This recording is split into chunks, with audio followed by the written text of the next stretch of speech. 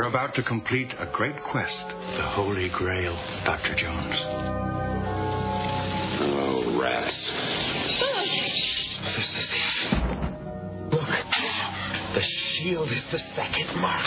We found it. Indiana Jones is on the quest of a lifetime. But for some adventures, one Jones is not enough. Dad? Junior? Don't call me that, please. Follow me! Out of the way! A race across 3 continents. And in this sort of race, there's no silver medal for finishing second. Hang on, Dad! We're going in! Into the homeland of the enemy. Nazis. I hate these guys.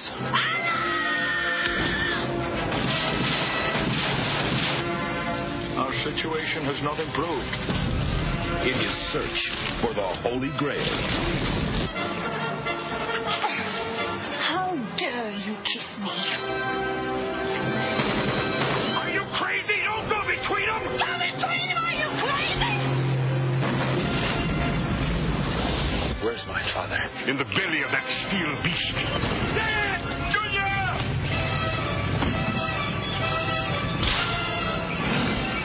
You call this archaeology? The quest for the Grail is not archaeology.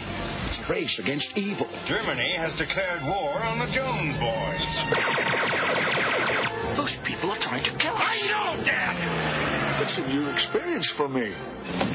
Happens to me all the time. Indiana Jones and the Last Crusade. Have the adventure of your life. Keeping up with the Joneses. You're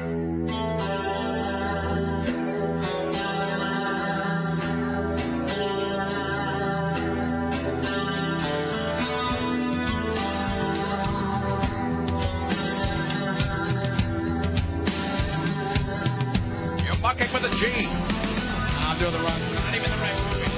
Sorry. And I'm not even doing it like Sean Connery. I'm doing it like Scott Mosier. Please to forgive me. I was expecting to say Indiana was the dog's name. No, and I gotta curtail that right now. You blew it. I gotta stop it right now. I'm just gonna start talking like Sean Connery all day. That's for blasphemy. That's the only thing I can really do. I can only do that's for blasphemy, and then I can do a bunch of stuff from DuckTales, which is sort of a third generation Sean Connery.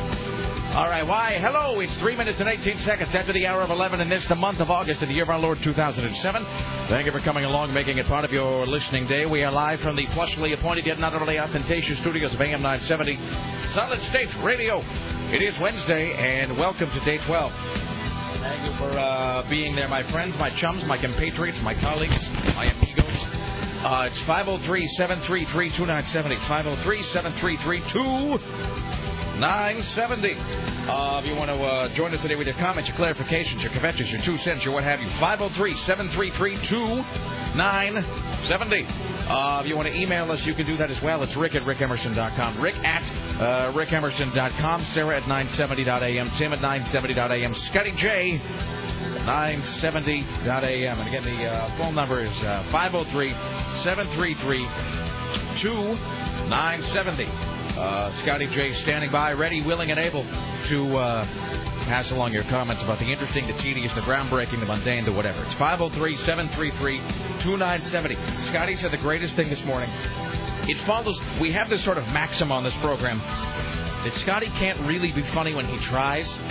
It's sort of the Sporbertization of his sense of humor. Scotty's not really able to be funny when he's trying to be funny. It's really when he just says things without thinking about it. That's when Scotty's sort of... It's sort of a subterranean, passive comic genius kind of shows through. We'll get to that in just a second. Speaking of Sporbert, Lisa Goddard will be joining us today. We'll be talking about, in the words of Tim Riley, there's nothing new to report about Senator Larry Craig from Idaho, who's not gay. Not in any way gay. But that will not stop us from just pounding away at it every single day like Sisyphus rolling a rock up a hill. So we'll talk about that today. What else coming up? We got CNN radio correspondent James Roop, who will join us today. We'll talk about, there's a couple things. There's the blah, blah, blah, blah, blah, Owen Wilson. blah, blah, blah, blah, blah, cell phone ban, blah, blah, blah. But really the big news is that they're laying off 1,300 people from a Twinkie making factory in Southern California. I hold it right here in my hand. Imagine that it takes 1,300 people to make Twinkies. I mean, really, what do those 1,300 people do? They can't all just stand there and just shove the Twinkies into a box. But, I mean, really, what else is there to do in the manufacturing of Twinkies? It's not like some guy sits there with a caulking gun and jams them full of cream. I mean, it's all done by a machine. It's an assembly line operation. What if 1,300 people... That's like the idea that there's 405 people at the Oregonian. I mean, how many people does it take to copy and paste some crap out of the AP feed? Or whatever. Anyway, so, blah, blah, blah, 1,300 people from the Twinkie making factory in Southern California. We'll get to that. Steve Kastenbaum will join us today about that poor schlub that caught that Barry Bonds ball, who, as predicted by Jim Roop, cannot afford to keep it. He's had it for like 2 weeks, and he's already having to sell it off today. So we'll talk about that. What else? We'll talk to Mr. Skin from MrSkin.com coming up at 11:30 today. We will have the top 5 musical artists who choked to death on their own vomit. That's coming up later on in today's program. That's just for Sarah, by the way, who's feeling a little under the weather and has a bit of the stomach churn going on herself. So, in honor of Sarah's upset stomach, top 5 musical acts who choked to death on their own vomit. That list being put together as we speak by the one and only Scotty J. We will continue our hunt for the second worst story in the history of the world. Is there anything else? Is there anything else I really need to be teasing at this point?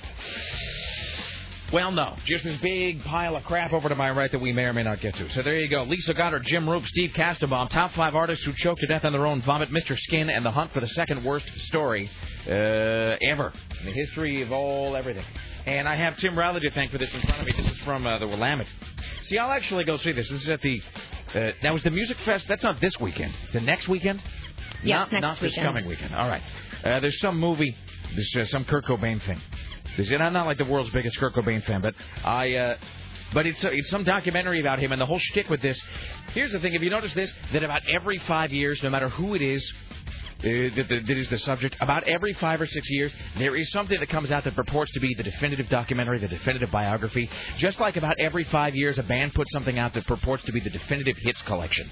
First it's a box set, then it's a CD, then it's a 2-CD digipack, then it's a 5-disc collection. Every 5 years, there's some conglomeration of their crap. It claims to be for the collectors. Now this is the 20th century remaster millennium edition of the greatest hits. So this is now the third thing I've seen that is purportedly the definitive documentary or the biography about Kurt Cobain. Anyway, the hook of this one is that I guess it's narrated in his own words because it's all pieced together. It's a pastiche of things from interviews that he gave while he was alive. I guess it's like that Tupac Shakur thing that came out a couple years ago. Anyway, so that is next weekend. So I'll be there.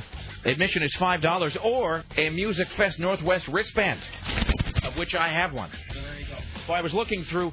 Sarah was nice enough to, because I don't really ever have the hookup with anything ever. I know, and now I wish I wouldn't have told you because now Raul doesn't have one because I had to give it to you. Yes, but apparently Raul and I are interchangeable. In the opinion of your many friends who think that we bear some striking resemblance to one another. No, I don't see it. Apparently you can just need either. You can just slot me in there. But I was looking through the catalog or the overview or the... whatever it is, the book that tells you who's going to be playing at Music Fest Northwest, and it's just crap. It's just a whole big, just page after page of bands that I don't. I spent about 90 minutes over the last couple of days with the Music Fest. I don't mean to sound like a hater, but with the Music Fest Northwest catalog in one hand and like the mouse in the other, going from one tedious MySpace page to another and just listening to some of the worst music I have ever heard in my life. Although I will say this, that Patterson Hood from the Drive-By Truckers is going to be here doing a solo set, and that right there is enough to get me interested. So these guys in Okerville River who are really good. But you're saying you're not interested in any music at Music Fest Northwest? I'm not saying that I'm not interested in any. I'm saying I'm not interested in most of it. But I think that's probably true. You're probably not interested in most of it because you're all about what's it. No, there are a ton of bands that are playing that I want to see. Who is that? Who's that guy? Is it Sage Francine? Sage Francis? Oh, Kate Sage Francis. Are you all about them, him, that guy, her, whoever it is? Sage Francis is the white rapper dude. No, I'm not about him. I never know what anything is anymore. Just becoming more out of touch with every passing year. Yeah, Anyway. see, I don't think it's so much that the music is bad as you don't know what you're talking about with music locally anymore. No, that's not. It's not that I don't know what I'm talking about. It's that I listen to something. No, well, it is that I don't know what I'm talking about. But also, if I listen to something, I can tell if I like it or not. And so it just... Maybe I'm picking the wrong stuff to listen to, but I was going like page by page because I'm not going to pretend that I can look at like a band description and know what the hell they're about. But last night I just spent, I don't know, I probably 5-6 pages in a row going through, and I would go to some band's page and I would listen to it, and it was just dreck. But that makes the good stuff stand out. So I will be going to see Okerville River. I will be going to see Patterson Hood. I will be going to see this Nirvana film. I'm sorry? And Grizzly Bear, that band I've been telling you about. Don't know what that is. Oh, they're a band. They're very good. And Rilo Kiley. I've never felt more old than at this moment. Rilo Kiley, a.k.a. Jenny Lewis, who was in Troop Beverly Hills, and she was also in The Wizard. She's that cute little child actress. That's all very confusing. All right.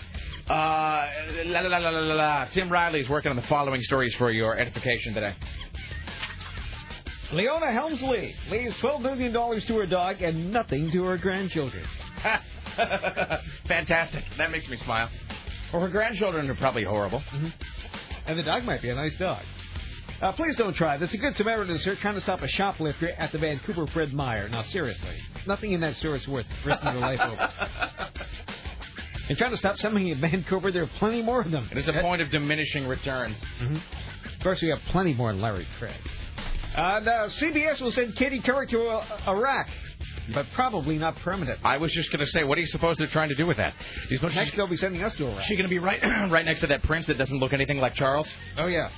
Katie, why don't you go over there? No, you don't need a helmet. No, just go over. Try to get as close to the action as you possibly can. No, there's no flak jacket, I'm afraid, Katie. No, you'll just have to go over there wearing only your blouse for protection. Leave now. And the best story of the day.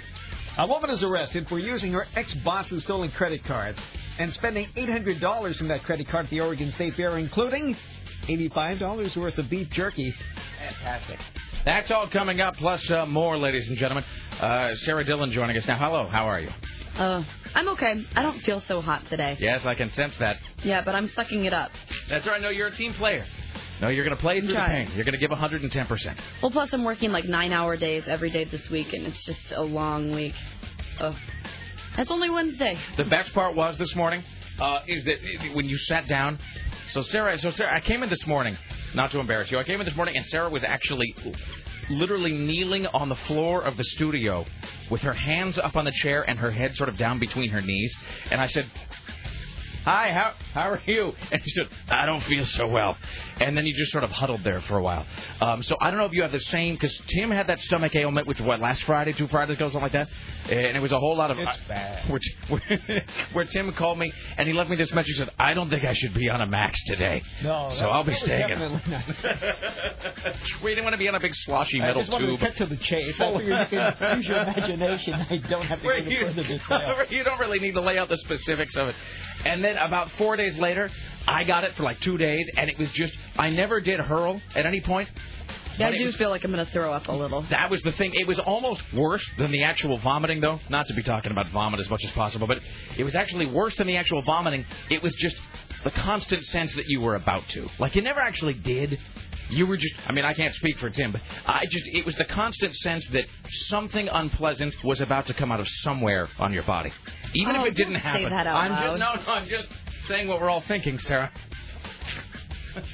Anyway, and so Sarah's sitting across from me about 20 minutes ago, and she had called CNN and was talking to Laura at CNN and booking the correspondence or whatever. And she was like, I'll be better when I've had some coffee. Reaches over, picks up the cup of coffee, drinks it, and then had it gone cold? It was already cold. I think somebody left a cold pot of coffee in the kitchen. Here's what you don't want to think about. Don't think about the fact that coffee probably is from like 5 or 6 days ago. See, coffee doesn't gross me out because it's just, it's just water. Not so much the coffee as it is the mold that might have been growing inside if it's from, several days past.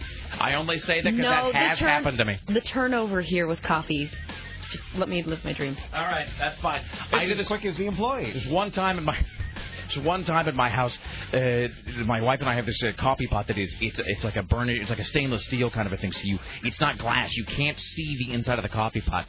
And I got up in the morning, poured myself some coffee, thinking that my wife had made it when she had gone to work. I pick up the cup of coffee, go to slurp it down, and it's cold, and I go, oh, damn, I didn't realize this coffee's old. And so I open up, I unscrew the top of the coffee pot, I go to pour it into the sink, and just a big, huge skin of green mold comes right out of it. Gross. That's good. That's good, because that's right in there setting up shop in your lower intestine somehow. Right there in the store. All right. Oh, I know how often we all drink coffee, so I'm assuming it's probably from yesterday. All right. It's 503-733-2970. And by the way, I don't mean to sound relentlessly negative about the Music Fest. I don't. It does seem like, and I suppose it's always been this way, but I think with MySpace, the internet, the fact that the proliferation of avenues for music, it just seems like now more than ever before you just have to wade through tons and tons of chaff to get to a band that you really care about. You know what I mean? It seems like because those in that guidebook, there's probably, I don't know, they're probably listing 8 or 9 bands per page. And it just seemed like I was having to, dig deeper and farther than ever before to find something that I was sort of into. There are a lot of bands playing. It also doesn't help, though, that I'm like 100 years old, and that since I, started becoming a rabid music consumer, it seems like music has just been splintering into these smaller and smaller subgroups that I just know nothing about, and that are complete. And I don't even know that it's an age thing. I think maybe because Dave Zinn, who was roughly my same age, came into my office yesterday with some CD that he wanted me to listen to. And it's not that it's bad, but you ever have this when somebody, and this is the worst, when somebody whose music taste you respect, they give you something to listen to, and you put it on, and it's not that it's bad music, because I guess I'm being a little unduly harsh. It's not that a lot of the bands I listened to in the Music Fest thing were bad. It's just that you listen to it and you just don't understand it. You just listen to it and you don't understand what's happening. I listen to the music these days and I don't understand it. I would like to think that it's that, but he's like my same age, and I'm listening to we come from the same place, the same musical touchstones, and I'm listening to it. 800 Octane's playing. And I did see that. And Amadon. That's going to be rad. I saw 800 Octane. I did see them in there. So, anyway, he brought me a CD by some new female rapper that apparently the kids are all about. And I was listening to it, and I just sort of sensed my eyes squinting, my brow kind of furrowing. And after about 3 songs, I kind of went, Was it Mia or like M.I.A.? M.I.A., yep. Yeah. And I listened to it, and I kind of went, I don't understand this. And I just turned it off. It was like the oldest moment of my life. I just turned it off, and I was like, well, where's my Skinnerd? There was no hope. All right. Well, before we do anything else, let me just tell you that Scotty did say the most hilarious thing today, and I don't want to oversell it like he's the new Henny Youngman or whatever. But we were working on the top 5 this morning, and again today we are doing the top 5 musical acts who choked to death on their own vomit, and we were just sort of brainstorming back and forth, just bouncing off each other. It just the artists because we were going to do top 5 rock suicides, and then we couldn't come up with 5. We could only come up with like 2, and which is probably the same 2 you're thinking of. So then we just started brainstorming by just throwing out the names of untimely rock and roll demises, just the rock singers who have died an untimely death.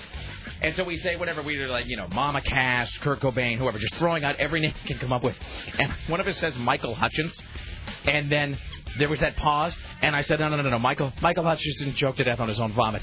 And Scotty, without missing a beat, and clearly not trying to make a joke, Scotty just says, no, he choked to death on his own chicken. Which is great and means nothing, though.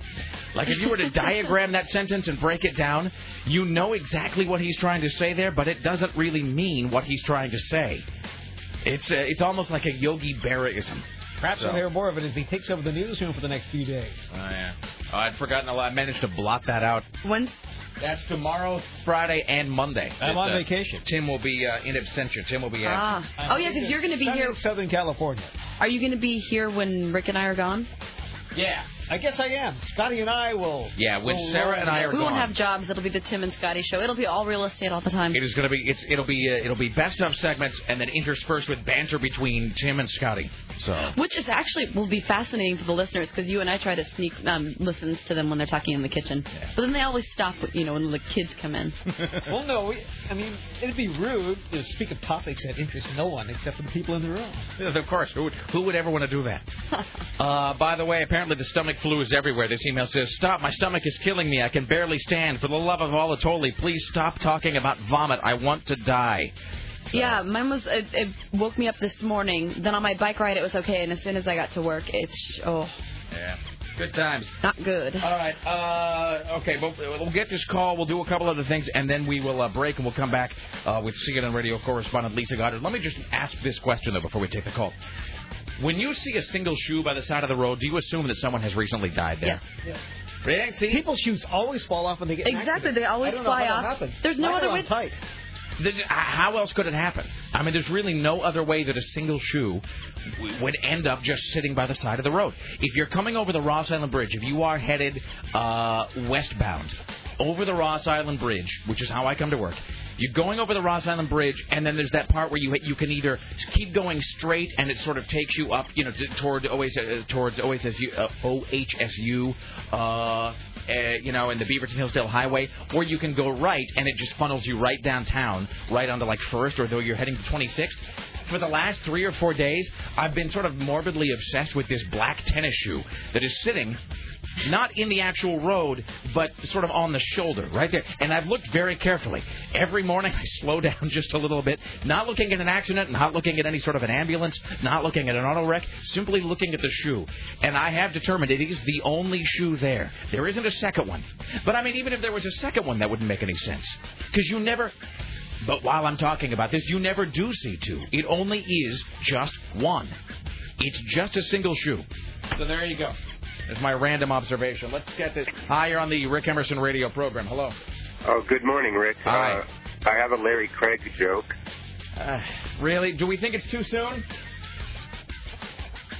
Talking to myself. No, apparently it's not too soon. It's not too soon. Go ahead, sir.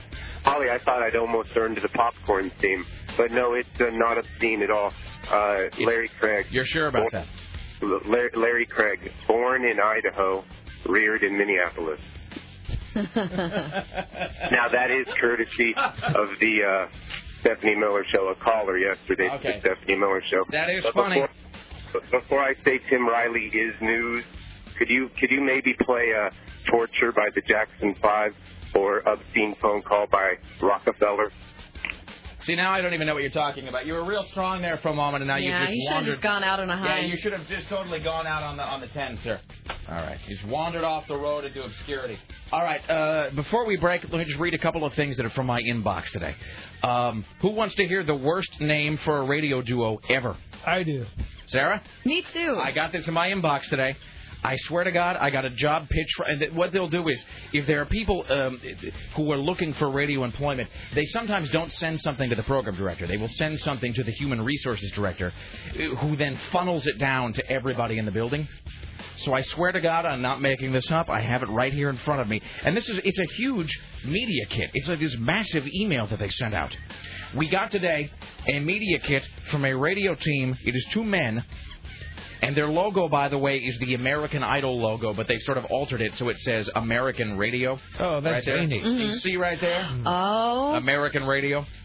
How timely. I swear to God, they are called the... I am not fabricating this. I hold in my hands the press kit that this radio... If you ever wonder why people don't take radio hosts seriously, or why they sometimes feel that radio is a stupid and pointless career... It's because we are filled with things like the Budman and Booger show. Right there. Look at there. Budman and Booger. Oh man. Right there. Fantastic. And it's like a 7-page media kit they sent us. What could you possibly fill 7 pages with if you're the Budman and Booger show? I mean, honestly. Click here to listen now. No, I don't think so. Tim, they're in Sacramento.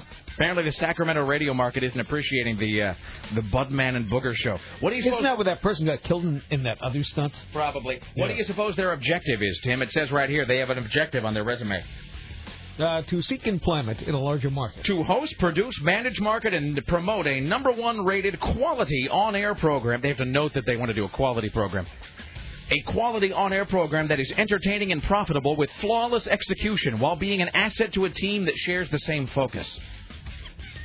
When did all of these start to sound like those really bad mission statements that are right next to a picture of a pond or something in a bad frame in the lobby of a radio station? Jesus God! So there you go. Oh, they did send an air check. So maybe if everybody's really good. Apparently they have strong street presence, and apparently they do many stunts and sketches. So if everybody is and they have a logo. They have their own company, Budman and Booger Entertainment. That's so sad. I hate radio. Radio sucks. Why don't you send it over to public radio? Maybe they could do something. Oh, God damn. All right over there. Budman and the Booger. We Pick us. Did you really just say that? I did. Pick us for mornings. Okay. Well, then, just to top that off, I don't really know how to follow up picking Budman and Booger in the morning, except to say that I also received yesterday the press kit for the upcoming Dale Earnhardt biopic. Right here. It's called Dale. And I wonder how they came up with the name. And the only reason I care about this is because they gave us, here's a little press kit, there's a little, DVD that's a trailer for it, and then they sent me a copy of the soundtrack. The soundtrack to the feature film, Dale. Please tell me. What do you suppose the lead-off track is, Sarah? Oh, my God. Is it brought to you courtesy of the Red, White, and Blue? No, although there are 3 Travis Tritt songs on here. Well, that's the Toby Keith song. There are 3 Travis Tritt songs, Charlie Daniels, Leonard Skinner, Alabama. What is the single most prominent song in any bad film? What song has been completely and utterly ruined? Oh, my God. What song do you suppose... What I song know what it is. Never needs to be included in any film ever again? Bad to the Bone. Yes! Oh! Bad to the Bone. George Thorogood, track number 1. Bam! There you go. On that note, we're going to take a break, and we'll come back and wallow more in the hopeless mire that is the radio industry. It's 503-733-2970. It's the Rick Emerson radio program. Stay there. Oh, damn you. Don't give me the Dale Earnhardt soundtrack. And don't expect me not to use it. If you load that gun, I'm going to fire it, Rick. I hate myself.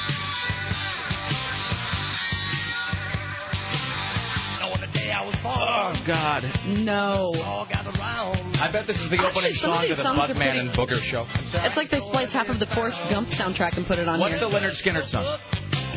Is it Sweet Home Alabama? It is. Of course it is. And they have CCR, Fortunate Son. See, that's the thing. So and they have a Motley Crue song, too. Oh, God. What is it? Wild Side. See? So it's like half great, half crap. Brooks and Dunn, Hard-Working Man. I think it's really just the inclusion of this song that ruins the whole thing. Charlie Daniels, the Intimidator. Okay. Thank you. Thanks so much. All right, it's 503-733-2970. That's the soundtrack to the upcoming motion picture, Dale, about a guy who drove in a circle. I'm giving it back to you. 503-733-2970. Let's see, am I able to, my soundbite thing working? There we go. Before we talk to Lisa Goddard. I wish I knew how to quit you. Please, can I kiss you on the mouth? Please let me. Good morning, Matolia. See, I can't hate this because it has Fortunate Son, it has Wild Side, it has, I really do like Sweet Home Alabama. It gets overplayed, but I do like that song. And then it's got I'm Gonna Be Somebody, which is a great Travis Tritt song. It's stolen from Bad Company's Shooting Star, written by Paul Rogers. Still a great song, though. Hello, Scotty J. Well, good morning, Grants Pass. How are you today? Doing great. You caught me so by surprise I had to, think off the top of my head. What are some states or some cities here in Oregon? What are some states? What are some states in the United? How many out of the 60 plus states we have? Did you ever figure out where in South America Iraq was located? Okay, here's the deal on that. Let's get it all clear. Hold on, let's just back up here before we talk about anything else. Before we address whatever you came in here for, and then we'll talk to Lisa Goddard. Given the Miss Teen USA from South Carolina, the contestant from South Carolina from Miss Teen USA, and her inability to explain why apparently 1/5 of U.S. Americans are unable to find the United States on a map, she began. I would encourage you, by the way, to go to rickemerson.com, where there is a fantastic graphic that's been made for the benefit of Miss Teen USA contestant from South Carolina. We then put the same question to you. The pork lady is here. The pork lady, really? With the bacon? Announced it, yeah. Fantastic. If you order any bacon, go up and collect yours. This is the best show ever. Ooh, I already. So, Scotty, you had been given the question about the location of Iraq, and you had noted that it was somewhere in South America. Have ye figured out where in South America Iraq is located, Scotty? I have, but here's the problem with our youth today. A lot of sleep apnea or whatever they call it. And so you can't quite remember half the things you try to learn. Please dispel sleep apnea. I can't. Please I can't even say it. Please to define sleep apnea. where you're just up all the time and you can't sleep, and so then you're just exhausted. That's really wrong. Okay. Would you like to guess again? No. I know that so the problem with Iraq is in Africa. Okay, up in the upper right corner. Northern corner. The upper right corner. That's exactly how Magellan would describe it. But I said Africa, and you guys gave me the old, "Are you sure?" And then you made me change. I didn't make you change. Pressure. I made no one change. You said Africa, and I said, "Are you sure?" And you said, "No, wait, South America." That's because you said, "Are you sure?" Threw me off. I'm sorry. It's not fair, Rick. Okay. So would you like to take one more stab at what's wrong? See, this is the problem with my crack about the music today and the kids. Then Scotty comes in and he starts lecturing me. Rick, let me tell you what's wrong with the youth today. And it somehow passively puts me in the same category as Scotty. Okay, starting today, I'm going to buckle down and I'm going to become much hipper. Scotty, would you like to take one more stab at what's wrong with today's adolescents? You already told us, Rick. Well, that's one of them. Apnea. The other thing is which he can neither spell nor define. Parents aren't swatting them on the butt like they used to and keeping them in line. All right. One more chance at spelling it sleep apnea. AP. N. Oh, this is a tough one. APNEIA. Thank you. Welcome now. From one extreme to the other, or to other, as my grandmother would say. From the Hill, CNN radio correspondent Lisa Goddard. Why, hello there. Hello, Rick. Hi. Hi. You know, Scotty... I don't even know how to respond to the sleep apnea. Let me just tell you that Scotty has many children and he votes. He votes in every election. How are you? How are things? I hope you're not suffering from sleep apnea. Apnea. Yeah. What was the other word that Scotty was trying to spell before the show? Was it vitamin? We were talking about... Vitamin, really? There's sort of a stomach flu going around here at CBS. And Tim was a little ill. I was under the weather. Sarah's kind of feeling a little churny today. And we warned Scotty. We said, hey, be careful. You might feel bad. People kind of got a stomach upset going around. And Scotty remarked that he wasn't going to get sick because he was vitamining, I believe is how he described it. That is what he said. And so he does kind of operate. He sort of speaks off his own page. He's got his own lexicon that he works from.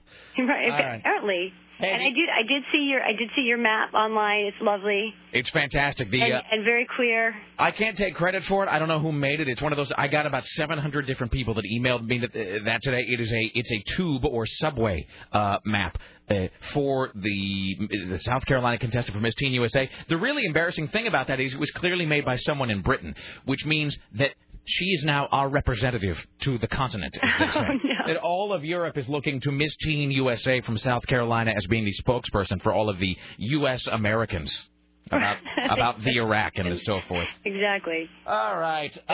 Well, there's nothing new to report about Senator Larry Craig, but as we noted earlier, that's not going to stop us from talking about him every 5 minutes. Did you find it strange that of all of the things he could have addressed, like the fact that he pled guilty to a crime, the fact that he tried to get out of it by being a senator, the fact that he didn't really bring it up to his constituents for 3 months until it was brought up in the press, that of all of the things to address, he just leapt right on the "I'm not gay" truck over and over again yesterday? He did. It was the three "I'm not gays" inside of a couple of minutes.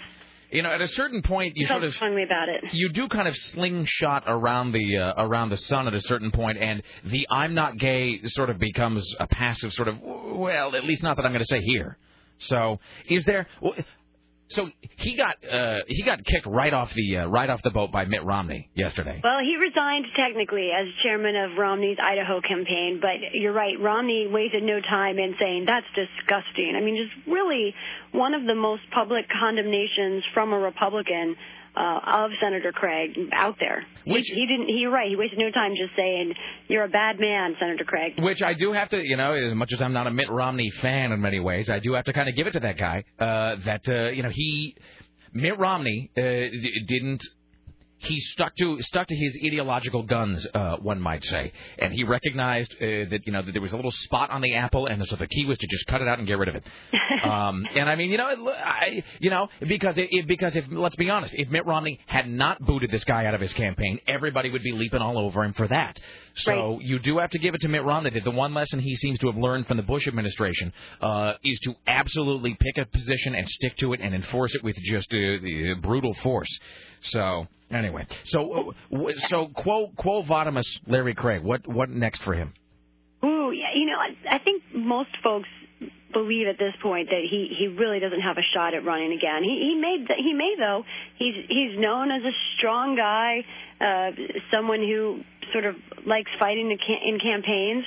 Maybe he will run again, but Republicans here on Capitol Hill are hoping he doesn't, and they don't think that he really has the political capital, if you will, to do it. And it does seem like it would be a very difficult campaign, and if he would have to put his family through probably daily regurgitation of this situation for the next year and a half. And so the Senate Ethics Committee is, I guess, looking into it. But I mean, really, he's already pled guilty. And I mean, did he? Here's a question. He pled guilty. What did that entail? Did he pay a fine? He did pay a fine. He paid about a $500 fine, and there was no. It's a misdemeanor. There's no time involved, anything like that. It was actually 2 counts. One of those counts was stayed, and the other count was what he pleaded guilty to. Now, that's what he had the fine for. Would it be accurate of me to say that I sense in your tone a little distaste or displeasure at the fact that we're just making so much of the story? You know what? That's funny.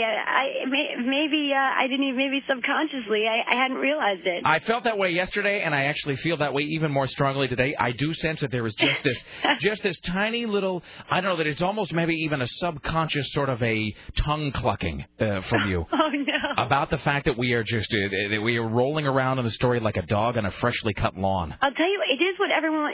My super big boss, as I call him, is in town today. I'm not even sure why. And so I had breakfast with him, and he wanted, Larry Craig was what he wanted to talk about. And, there's tons I can say that, isn't out there, talk about, that I do think is a little interesting, that after the arrest, it was a Monday in June, just a few hours after he was arrested, had his mugshot, all that done, he did manage to make it to Washington, and he actually took some pretty big votes. He voted on that no confidence resolution on Alberto Gonzalez, bizarrely. Like, those two stories are sort of intimately linked. And then it's interesting, the day he pleaded guilty on August 1st, and the next day he voted against the Senate ethics bill. So I think we talked about that yesterday. I still think that's pretty interesting. But, I think that if he runs again, it's good news for the Democrats. They may have a shot at that seat. But if he doesn't, I think it will certainly stay Republican. It's a big Republican state. But okay, this maybe I'm tipping too much to your theory here, but I also, boy, geez, I'm not reporting anything of substance today. I do have drunk astronaut news. Fantastic. I thought you would be happy about that. NASA just ended a news conference in the last 15 minutes, let's say, something like that, in which they have now this report of the drunk astronauts came out after NASA did its investigation of a certain astronaut who was found wearing diapers and driving potentially with fatal weapons against a romantic rival. Well, NASA investigated that situation, but that committee really took a wide berth, and as part of their investigation kind of looked at NASA's culture, and in their report said that it had anonymous reports of the astronauts, in 2 cases at least, suiting up and going into space while they were so drunk that the flight surgeon didn't want them to go. And this is in a NASA report. Now NASA has done a follow-up investigation after the press corps, of course, saw that and did many a story on it.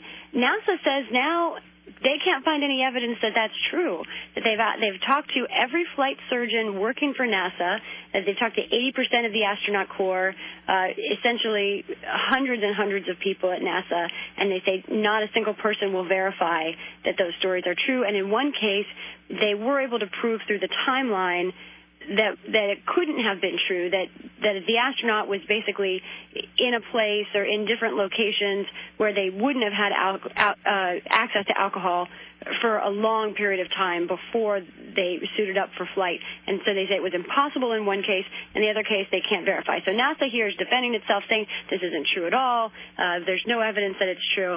I don't know. Of course, it was an anonymous tip to begin with. NASA doesn't know where it came from. See, that kind of thing. Here's what I sense going on in your head the entire time that you're talking about this story, which is a story, by the way, that we have followed quite rapaciously. We have been, with Ed McCarthy especially, who is covering this for a long time. In your head, I always sense that there's just sort of an internal sigh going on where you're thinking to yourself, I went to school for 16 years. I have multiple degrees. I'm talking about an astronaut wearing diapers and driving across the country to stab somebody.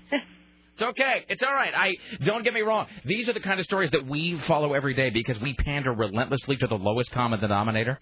I do sense sometimes that you feel like your undoubtedly massive intellect is just being squandered on these tabloid trifles. Give me a break. Maybe you feel that way. I don't. Maybe some kind. I don't think so. I do feel like the news media, like we do have this sort of Britney Spears disease. You know, we are obsessed with all this stuff. And, you know, it is what people want to hear, but I kind of feel like there's always going to be someone who's going to do these stories. You're going to get them. And I feel like there are fewer people that are totally geeky like me and who want to be up here at the Capitol and be like, let me explain to you why the national debt could change your world. You know, like, so I feel like the few of us that do want to do that need to try as much as often as we can to do it, because there's going to be plenty of people, you know, Can I just say who want to talk to you about dead, drunken celebrities. Can I just say that the unbridled girlish enthusiasm with which you just talked about the national debt, really, I can speak now for the entire audience. Everybody just wants to give you a mental hug right now.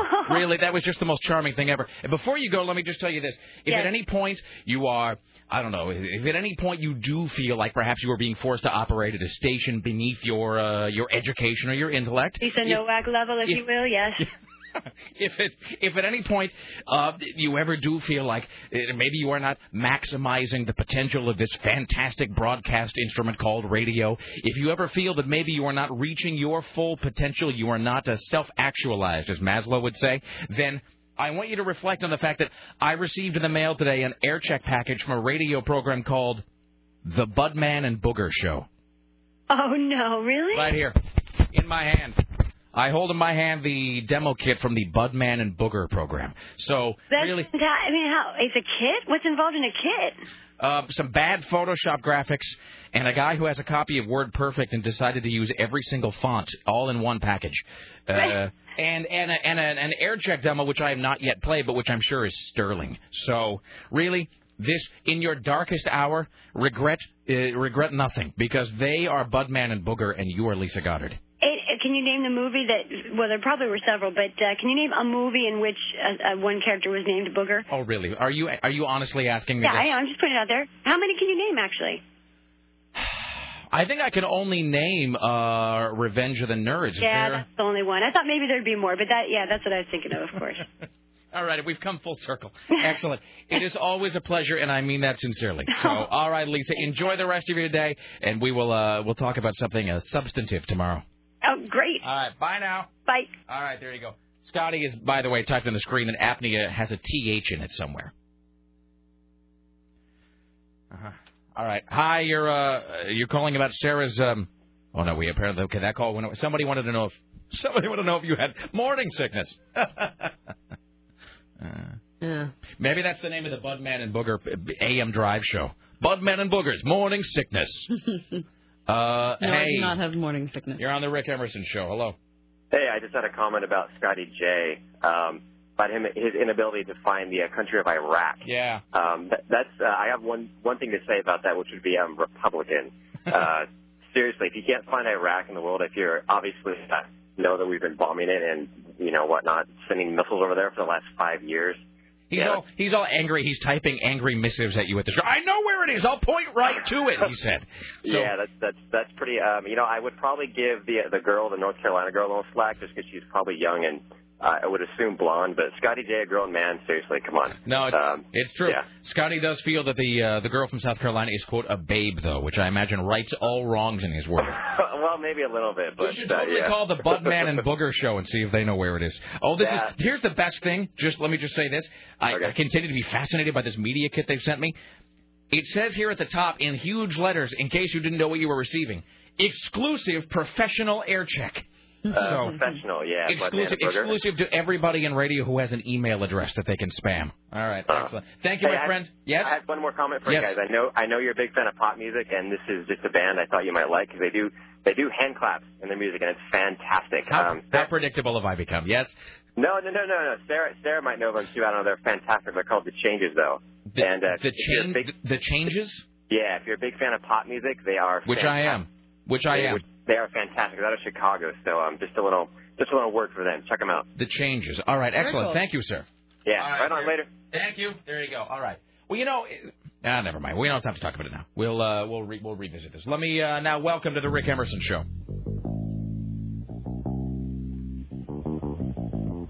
On the mellow tip from New York City, CNN radio correspondent Steve Kassenbaum. Hello, sir. How are you today? Doing good. How's life? How are things? How was your time back in Manhattan after being in Peru? I'm getting acclimated again, reacclimated. Now, is there a time change or a time shift or something? Peru was 1 hour behind New York. See, the whole thing weirds me out. Let me ask you this. I suppose the answer is that it's directly opposite us on planet Earth, but I was going to ask what country you could visit that is actually the furthest away from us time-wise. Would that be China? I don't know. I went to Australia. I was in Sydney. I'm trying to remember what the time difference was. It was weird. It was like was it a 17-hour time difference because it was so far away from New York that it was, closer to California. You know what I mean? The weird thing is when you talk to people, where it's already like tomorrow, and then you have to like I've done the whole thing. I'm trying to figure out how to set up a phone call with somebody. It's a place where it is literally already like next week or something. The whole thing just starts to bend your brain at a certain point. Let me ask you about this Barry Bonds guy, because I was talking to Jim Roop about this when the Bonds record is broken, and I think Roop at the time was saying that there was no way the guy was going to be able to hold on to it. Right. Because he was already, because it was assessed at something like $500,000 or something? Yeah, and he's a 21-year-old guy from Queens. He works here in New York, doesn't make a lot of money, and he was told that if he kept the ball, he would actually have to pay taxes on the estimated value of the ball. And he was like, I can't do that. And he also would have had to invest in a security system, wherever he kept the ball. So he decided to auction it off, and it's currently being auctioned off. Bids are being taken now through September 15th. All right. And so this is the deal that if he keeps it, if somehow he did contrive to keep this, is it that he pays a tax on it once? This is not a thing that's assessed like yearly or some crap, right? This is like a one-time thing.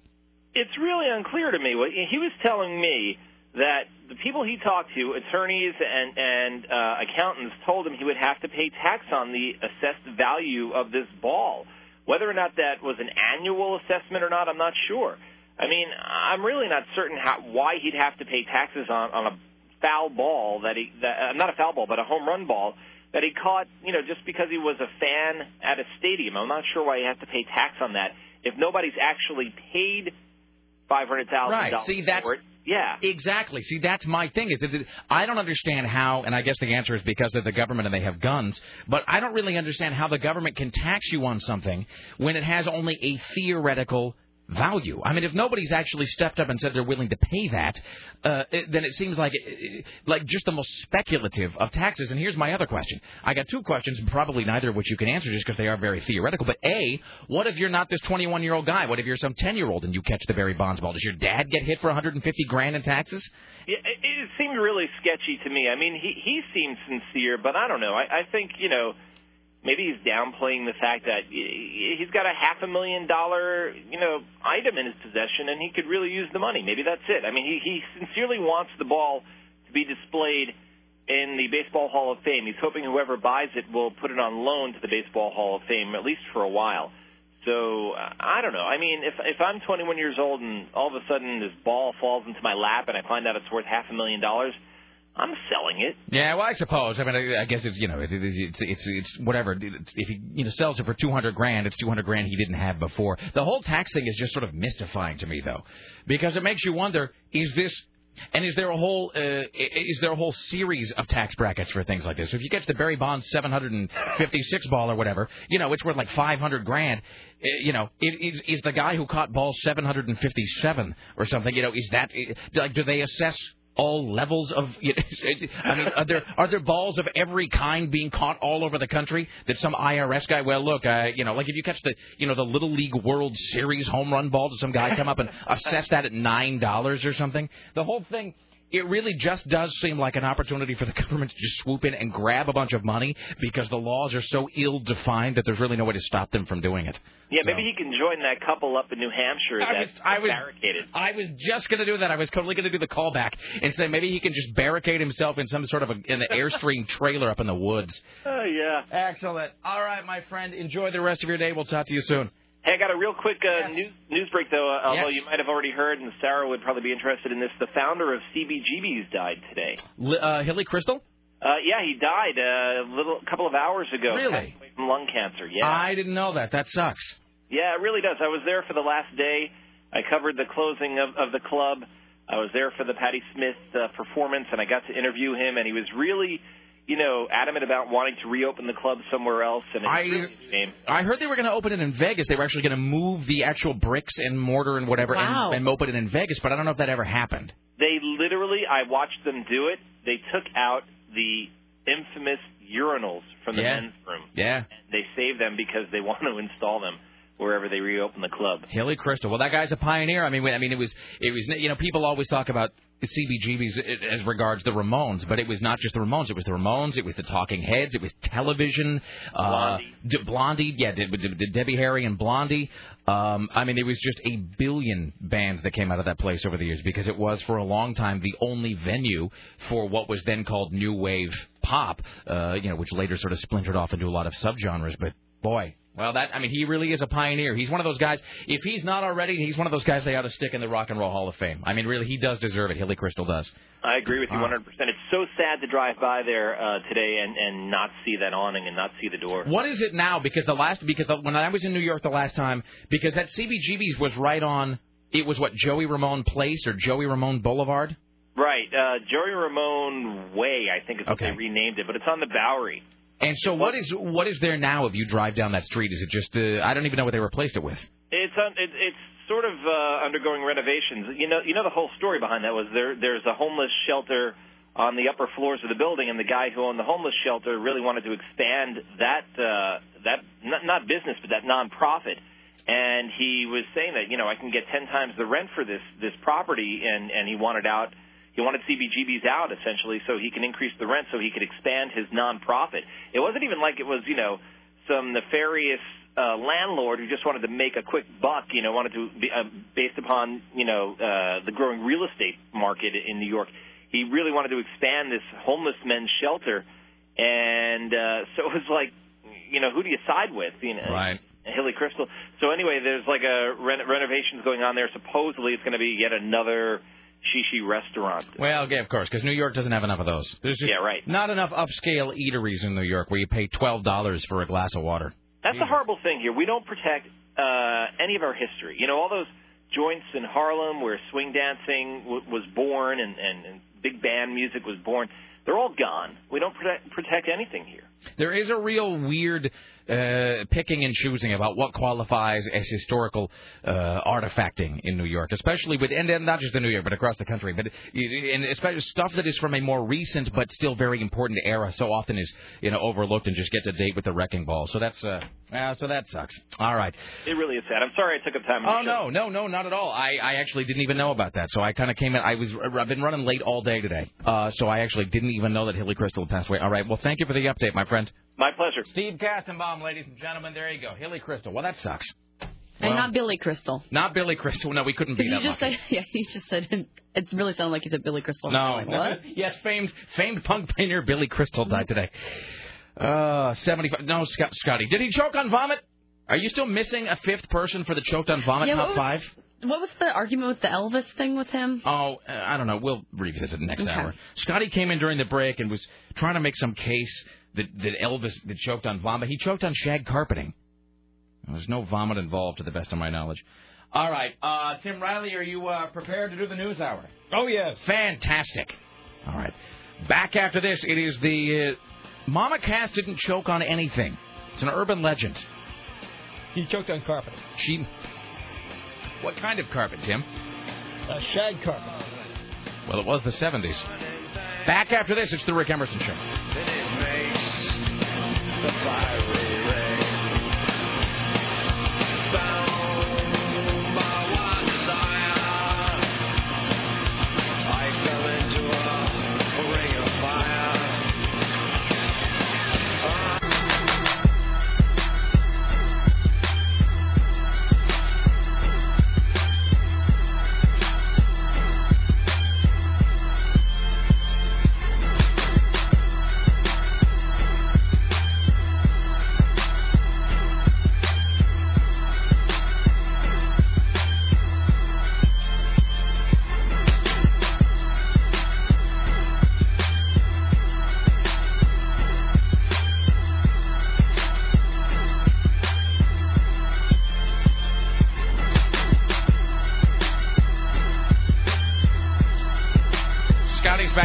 agonizing over vomit deaths.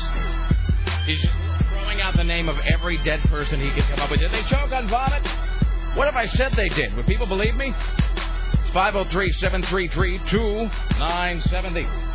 503-733-2970. Ladies and gentlemen, are ye prepared for Tim Riley at the Ministry of Truth? It's time for the Rick Emerson Noon News Hour from AM 970 Solid State Radio. And now, from the Ministry of Truth, this is Tim Riley.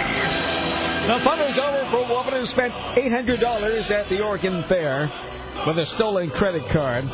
This Dallas area woman apparently allegedly used her ex-employer's stolen business card to pay for fun at the state fair.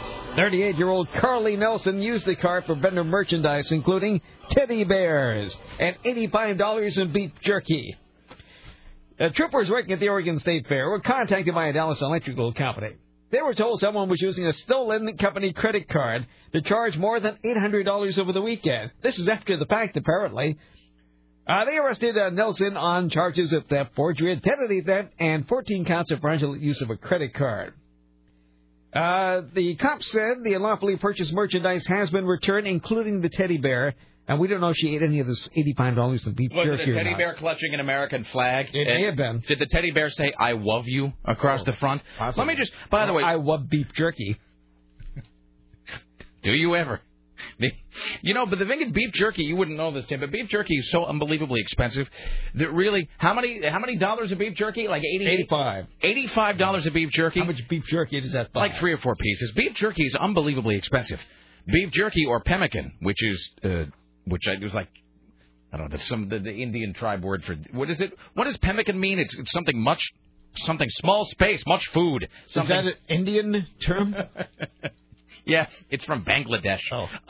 No, but beef jerky is one of those things that guys especially really love, especially when you're a kid. When you were like a 14-year-old boy, beef jerky it's sort of like bacon. It's just one of the best things ever created. But it's just unbelievably expensive. Beef jerky is really, pound for pound, I think it's more than gold. So you're better off getting bacon. Yes. Well, there's plenty of it upstairs. I just saw freshly slaughtered bacon. I just saw the home slaughtered. I just saw the pork woman walking around. Homegrown, Rick. I'm sorry, homegrown. Big picture of a pig with a smile on its face, right? Eat me. Eat me. I'm good for you. 95% blockage. I don't even know what I was talking about. Oh, just on the subject of teddy bears, though. Mm-hmm. If you go to that Safeway in my neighborhood, they've got this one of those machines, the toy crane machine, where you put 50 cents in, and then your idiot kid tries to win something and fails. But they had just some of the creepiest. I don't know where they get the stuffed animals that are in this toy crane machine at the Safeway near my house. They're probably full of lead. They're full of evil is what they're full of. They're just all kinds of strange creatures that don't make any sense. Like one of them is, I swear to God, it's like a zebra in a teddy bear outfit holding a flag and like clutching a wand in the other hand. And I don't understand what factory makes that, who designs it, what child wants it. There's a whole lot to see that. There's a bunch of toys in there that warp your kid. Well, you'll never see because it's impossible to win anything out of those machines. Those machines, man, that's the money I got to get it on. Those machines are just the greatest scam going. Any of those like redemption games, that really is just, it's not really so much candy from children as it is just money from children is what those machines take. Let's see, what do we... all right. Let's see. Hi. Hello, sir. You're on the Rick Emerson Show about beef jerky time. Well, it's pemmican. That's the American Indian version of neutral loaf they serve in prisons. That's fruit and nuts and berries and meat and everything else ground up and flattened into patties and dried in the sun. So so pemmican is not beef jerky? Well, it might have beef in it, but more likely... Everything should have beef in it, sir. Other kinds of... teddy bears, Doritos. There should be beef in everything. Well, Twinkies. I agree, but, you get the blackberries and the blueberries and the leftover venison from last winter, and you mix it all together and dry it in the sun, and that's pemmican. Right. It's nourishing. It's filling. You'll keep forever, but... not really very appetizing. All right, excellent. Thank you, sir. All right, here's Tim Riley. Oh, that is so cruel. comparing Priscilla Presley to an ape. Why would... Apparently they look just like... Oh, well, I can see that. It's sort There of is a resemblance. Sort of the way she purses her lips. Uh-huh. Yeah, all right. Oh, they're comparing her to Lucy, which is that hominid skeleton from like 9 billion years ago. All right. Well, here's something that nobody should do because there's no call. We're stopping a shoplifter at a Vancouver Fred Meyer. There would be no reward for it. There's no reason to stop it. Let them steal. A Good Samaritan was injured while trying to catch a shoplifter in the coop at the Fred Meyer last night. This is the one on 4th Plain. This is after an employee confronted the fellow for shoplifting just before 10:30. The customer tried to stop the shoplifter after he jumped into an awaiting vehicle. When he leaned into the suspect's vehicle from the passenger side, the driver simply stepped on the gas, causing the customer to fall to the ground. No witnesses saw the license plate. About a half an hour, though, they spotted the vehicle, and the arresting driver was Andrew Bartholomew, who he faces assault and felony hit-and-run charges. Bartholomew said he barely knew the shoplifting suspect, whose name was Sid. Police continue to search for him this morning. The injured Good Samaritan is 47-year-old Ricky Castellanos of Rose Village. What possible upside did he think there was going to be in being a Good Samaritan at a Fred Meyer in Vancouver? I don't know. I mean, really, where did he think that was going to take him in his life? Like he was going to end up on Oprah? Yeah. It's ridiculous. Yeah, it doesn't make any sense. Rick, please, this email says, please, you must be having Budman and Booger on your radio program. Please have them on as guests. It would be genius. Signed, K, thanks, bye. All right. Yeah, you can let them come in, do a live audition. During the first break, come and say, this isn't going to work out. This isn't going to work out. But continue to do the show. Did you see that at the top of this, at the top of the Budman and Booger press kit, it says, exclusive professional air check. That is really something. Because nothing says professional like a badly photoshopped version of the American Idol logo into which you have pasted the word radio over the top of Idol. And then, check this out. Here's page 2 of the Budman and Booger press kit. There is where's this stolen from? This, of course, is stolen from the iPod advertisements. This is it's a stylish dressed black woman swaying her head saucily with sunglasses on. That is saucy swaying. And I need more of that Booger Man. Earphones in, clearly enjoying the funk soul stylings of the Budman and Booger show. So there you go. What's page 3? Qualifications. Okay, Budman and Booger are there. Apparently, they speak about themselves apparently as a single person. Qualifications: an incredible writer. I guess one of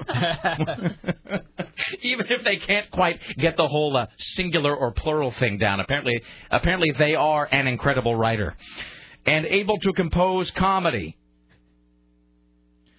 The ability to find answers to anything on the internet. These are not skills. I'm sorry, I hate to be making fun of a show by name, but really, honestly, I'm saving everybody some trouble here.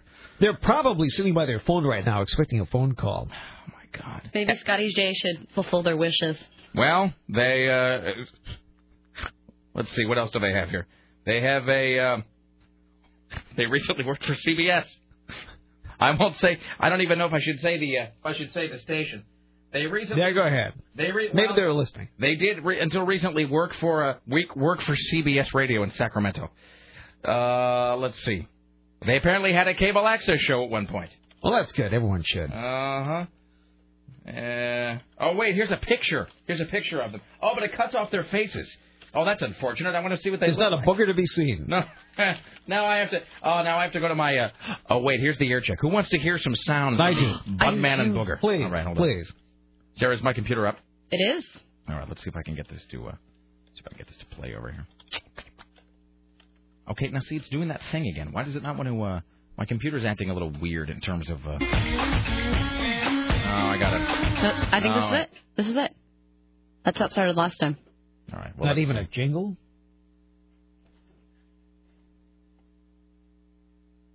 Yeah, it says it's playing, but there's no actual. Nice going, Bud Booger Man. Well done, fantastic air check. Yes, it doesn't actually want to. Play. It doesn't want to play. It plays only when you don't want it to. Well, and here I thought I was. They're not going to get the job. Here I thought I was going to be able to ring all kinds of. For the love. But that must be a phone bit.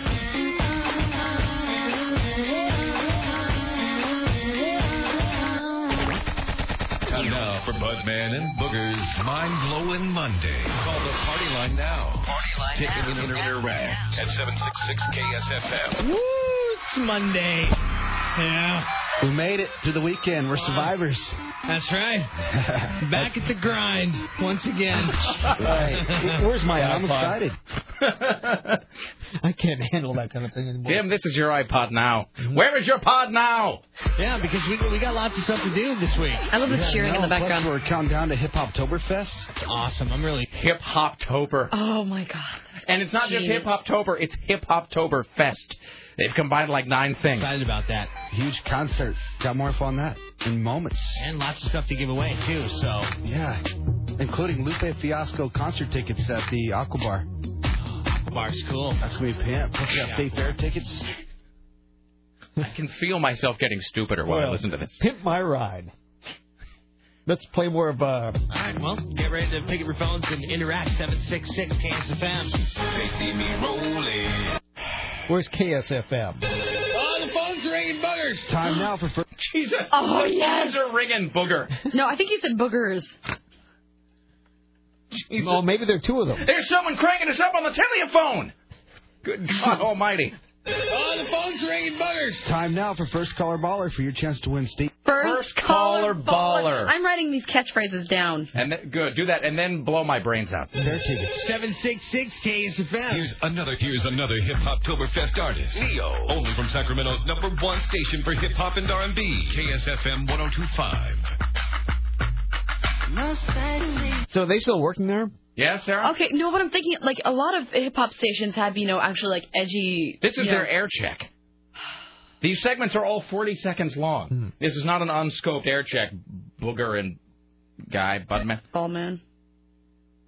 So they're currently employed. Is that safe to say? I don't really know the... Now for Budman and Booger, random activity. Call the party line now to interact at 766 KSFM. The party line may be mislabeled. Movies. We all watch them. Yep. Stuff. We all like it. Things. We enjoy them. Food. We all eat it.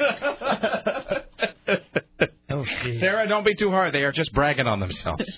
It's all about the movies. Some of us make it a point to go to the movies every single weekend. This really is edgy entertainment. You've got to let it go for I'm tired of this envelope pushing. I do. Yep.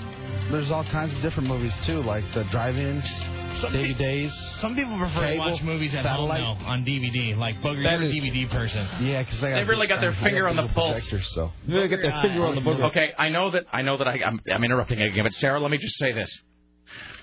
I know that I was sounding like a snarky old guy earlier when I was saying that I was looking through the music catalog and I was just like, you're not in with the kids. Didn't understand a lot of the young people's music today, but really listening to this has made me feel ever so much in tune with society. Really, I feel like the bar has been set so low now for me to have any sort of grasp on the popular pulse. That's pretty bad. Butt cheeks falling asleep in those chairs. So butt cheeks. Have you ever been to a really bad movie that's really slow, long, and boring? That's called the butt cheek herder because you got to keep shifting from left cheek to right cheek.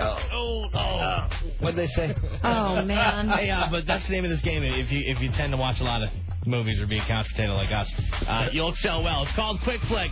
Guess the flick, real quick. Call it in 766 KSFM 916 area code for you out of towners. It's a telethon. All right, so you ready for the clip tonight? Yeah. All right, here it is. I can't take any more of this. I have to play whatever the next... let me just do one more here, and then we'll... They've got some weird embedded... Booger got the updates coming up next.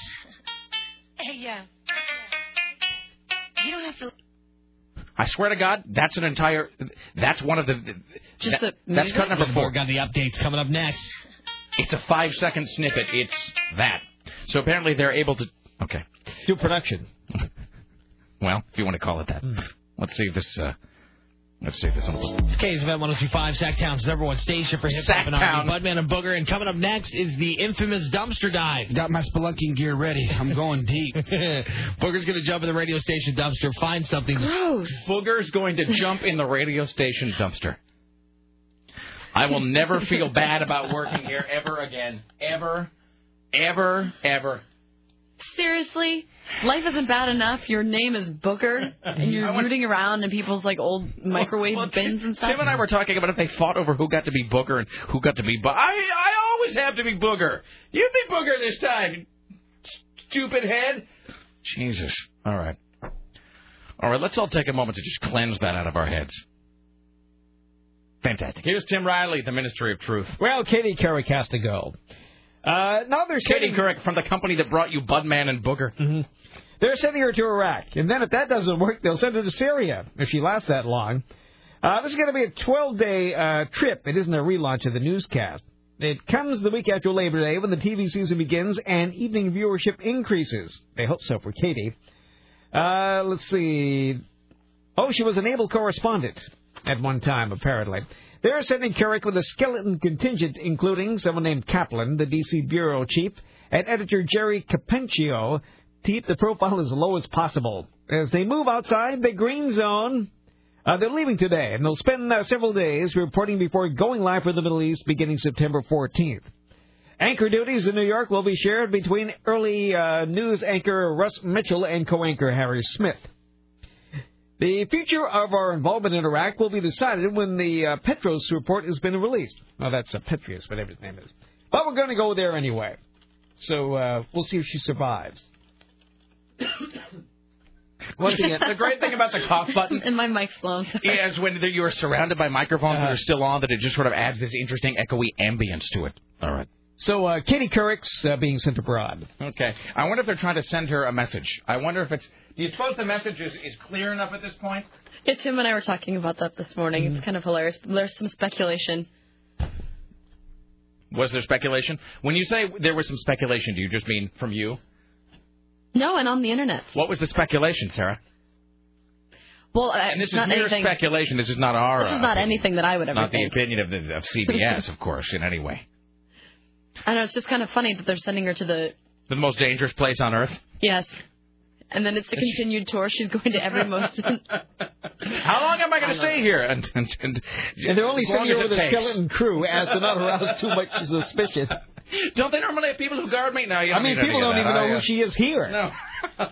Who's going to know who she is over there? She'll have to pose in a white skirt leaning up against things as she walks through Baghdad. Showing her legs, stepping on some rubble, stepping on burnt-out skulls.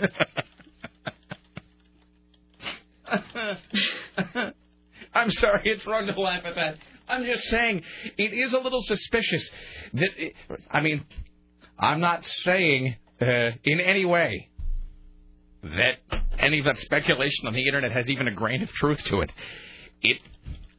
It just is a little irregular. That's all I'm saying. Oh, the phone's ringing, buggers. Here's Tim Riley. Well, all the military folks in Iraq are really upset that they won't let them use a ray gun on the people there. It is a ray gun that neither kills nor maims, but the Pentagon has refused to deploy it out of concern that the weapon itself is called a torture device.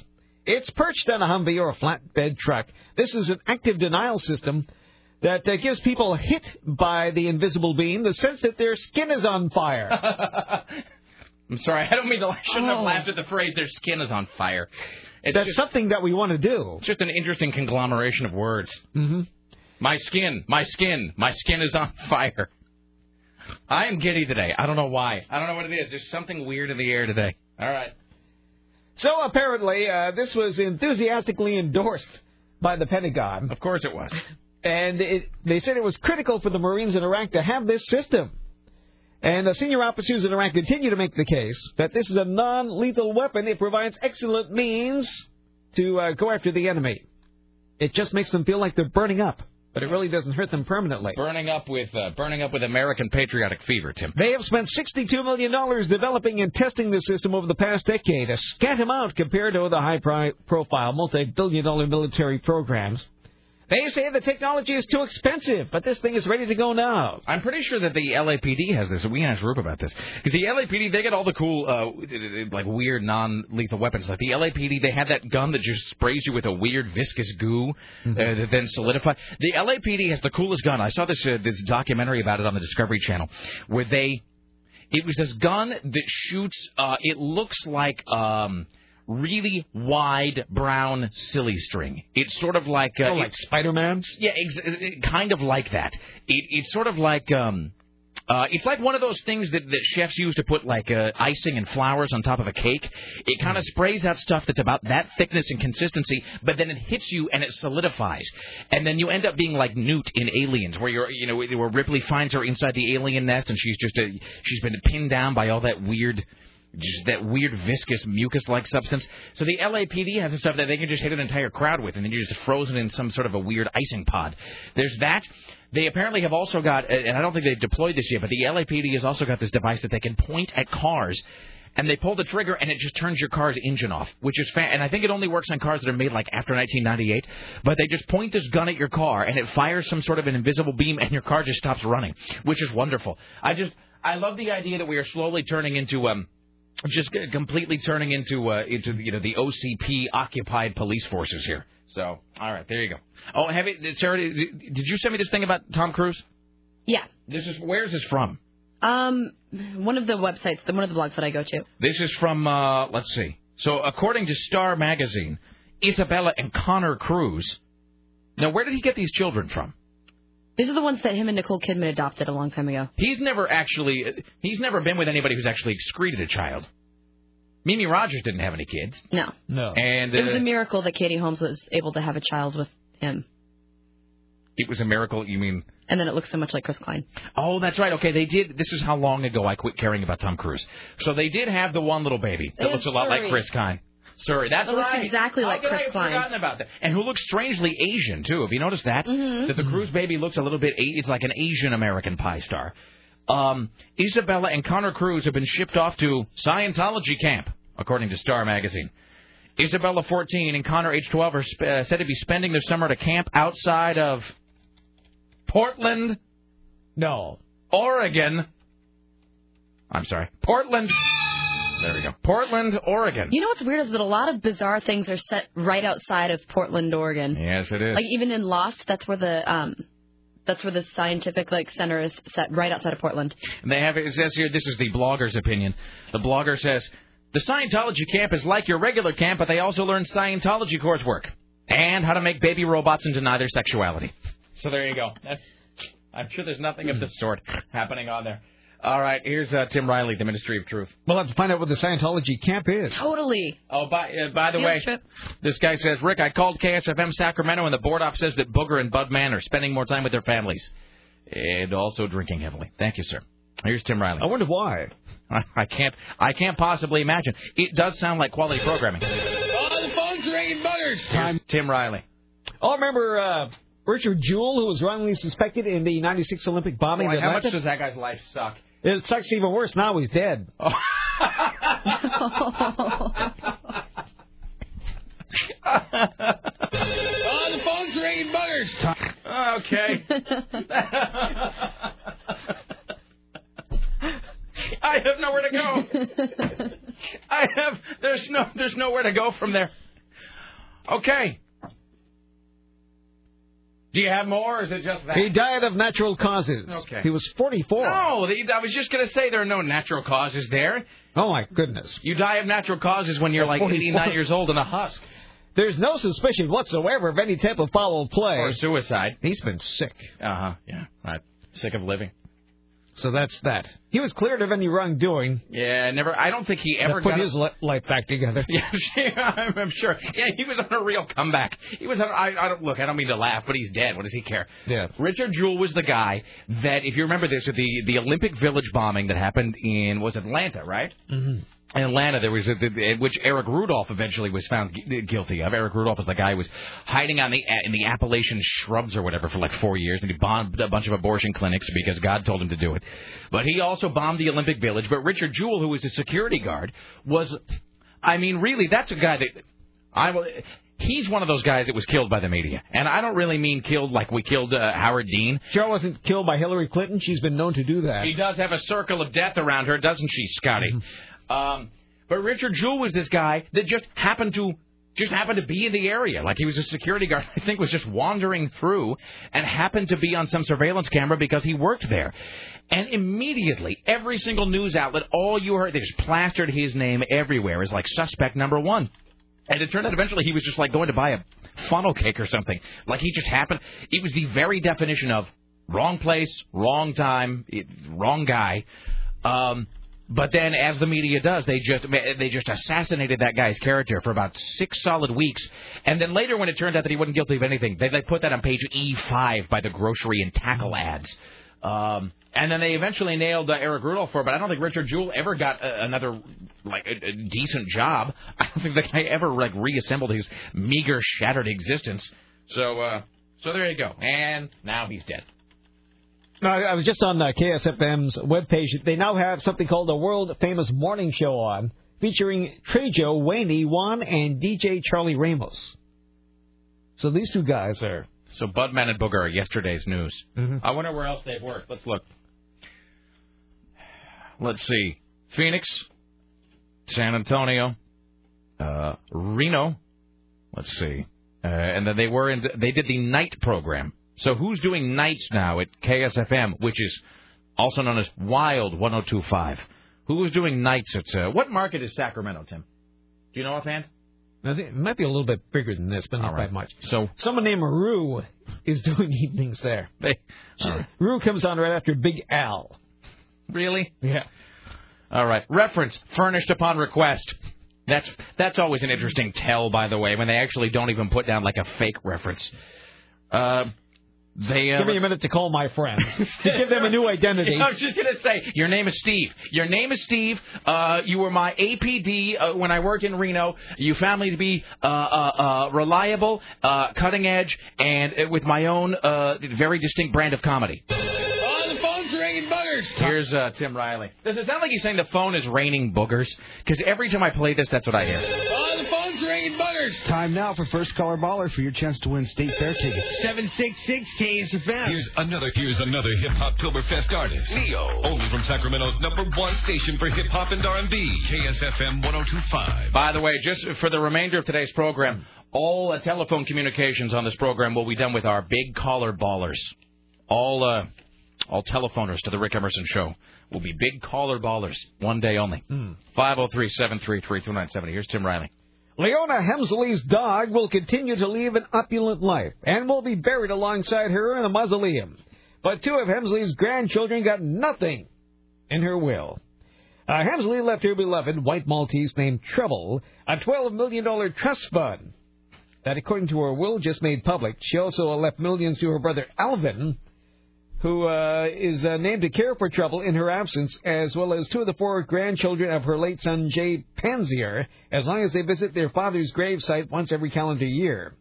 Otherwise, she wrote, neither will get a penny of the $5 million she left for each of them. By the way, apparently, Scotty says people are actually already calling and trying to get on the air as Big Caller Baller, and he's denying them the opportunity. Well, they should demand to bring Booger and what's his name back to. We should start a campaign, a national campaign. This one guy wanted to be a big caller baller. Scotty said no, and so the guy just started screaming and calling him an MFer, and then just slammed the phone down. Scotty, it's what you get for crushing the dreams of the audience. Let's do this one call, then we got a break. Hi, you're on the Rick Emerson Show. Hello. Hi. Hi, this is Tamira, and I heard that you said you can't win anything from the claw machine at Safeway. Yeah, well, let me just say that based on the anecdotal evidence and my own personal experience watching people, I don't think I've ever seen anybody win at the Sugarloaf toy machine. Today is your lucky day because I definitely won something a few days ago, and it actually took a bunch of tries. My little brother put in like $5, and I was like, what are we thinking? But we went through the whole thing, and about the 12th try, we got a cat. A cat? A live one? No, it wasn't a live one. It was a stuffed one. Oh, okay. It was pretty exciting, though, and I thought you should know. The toy machine is the new river for unwanted cats. All right, so how many, what does it cost to play that one time? I think it's 50 cents. 50 cents. All right, okay. And so this is your younger brother who did this? Well, we were working together as a team. Working together. One of you would do left, the other would do right. How does it now? Because it's just like a joystick and then a button, right? Yeah. Okay. So how is it that you would work together as a team? Okay, well, he would put in the money and move it around, and I'd tell him where to go and when to drop it. Excellent. All right. And so it only took you 12 tries. Only. Just only. Yeah. Now who gets to keep the cat? Well, I think we have sort of a share system. Yes, it's sort of a split custody kind of a thing. Yeah, excellent. All right. Is this the first time you've played the claw toy machine at the Safeway? At Safeway, yeah. But Have you ever now? If you go to the same Safeway that I am, there's that one. Now, have you ever played the one that is sort of to the left that actually is not stocked with stuffed animals? That one is ridiculous. Yes. I gave up on that one a long time ago. The other one has like jewelry inside of it. You know, like if you're for your more upscale claw game player. Like that would ever happen. Did you? Not that you don't want to play it. It's just that you've decided it's beyond your abilities. It really is. It's beyond your and my abilities extend pretty far. So. All right, excellent. Thank you so much. You call us anytime. All right, thank you. Thank you. There you go. Who says this show doesn't interact with the young people, Sarah? All right. We got to take a... God damn, it's like 12:40. We should have asked if she could find U.S. Americans on the map. That's our second young girl in 2 days. I know. All right. Well, what are you going to do? All right. It's 503-733-2970. Back after this. More of Tim Riley. We return around the corner. I'm sorry, just getting all of these baller emails. Baller. Back after this. The Rick Emerson Show. She got run over by a damn old train.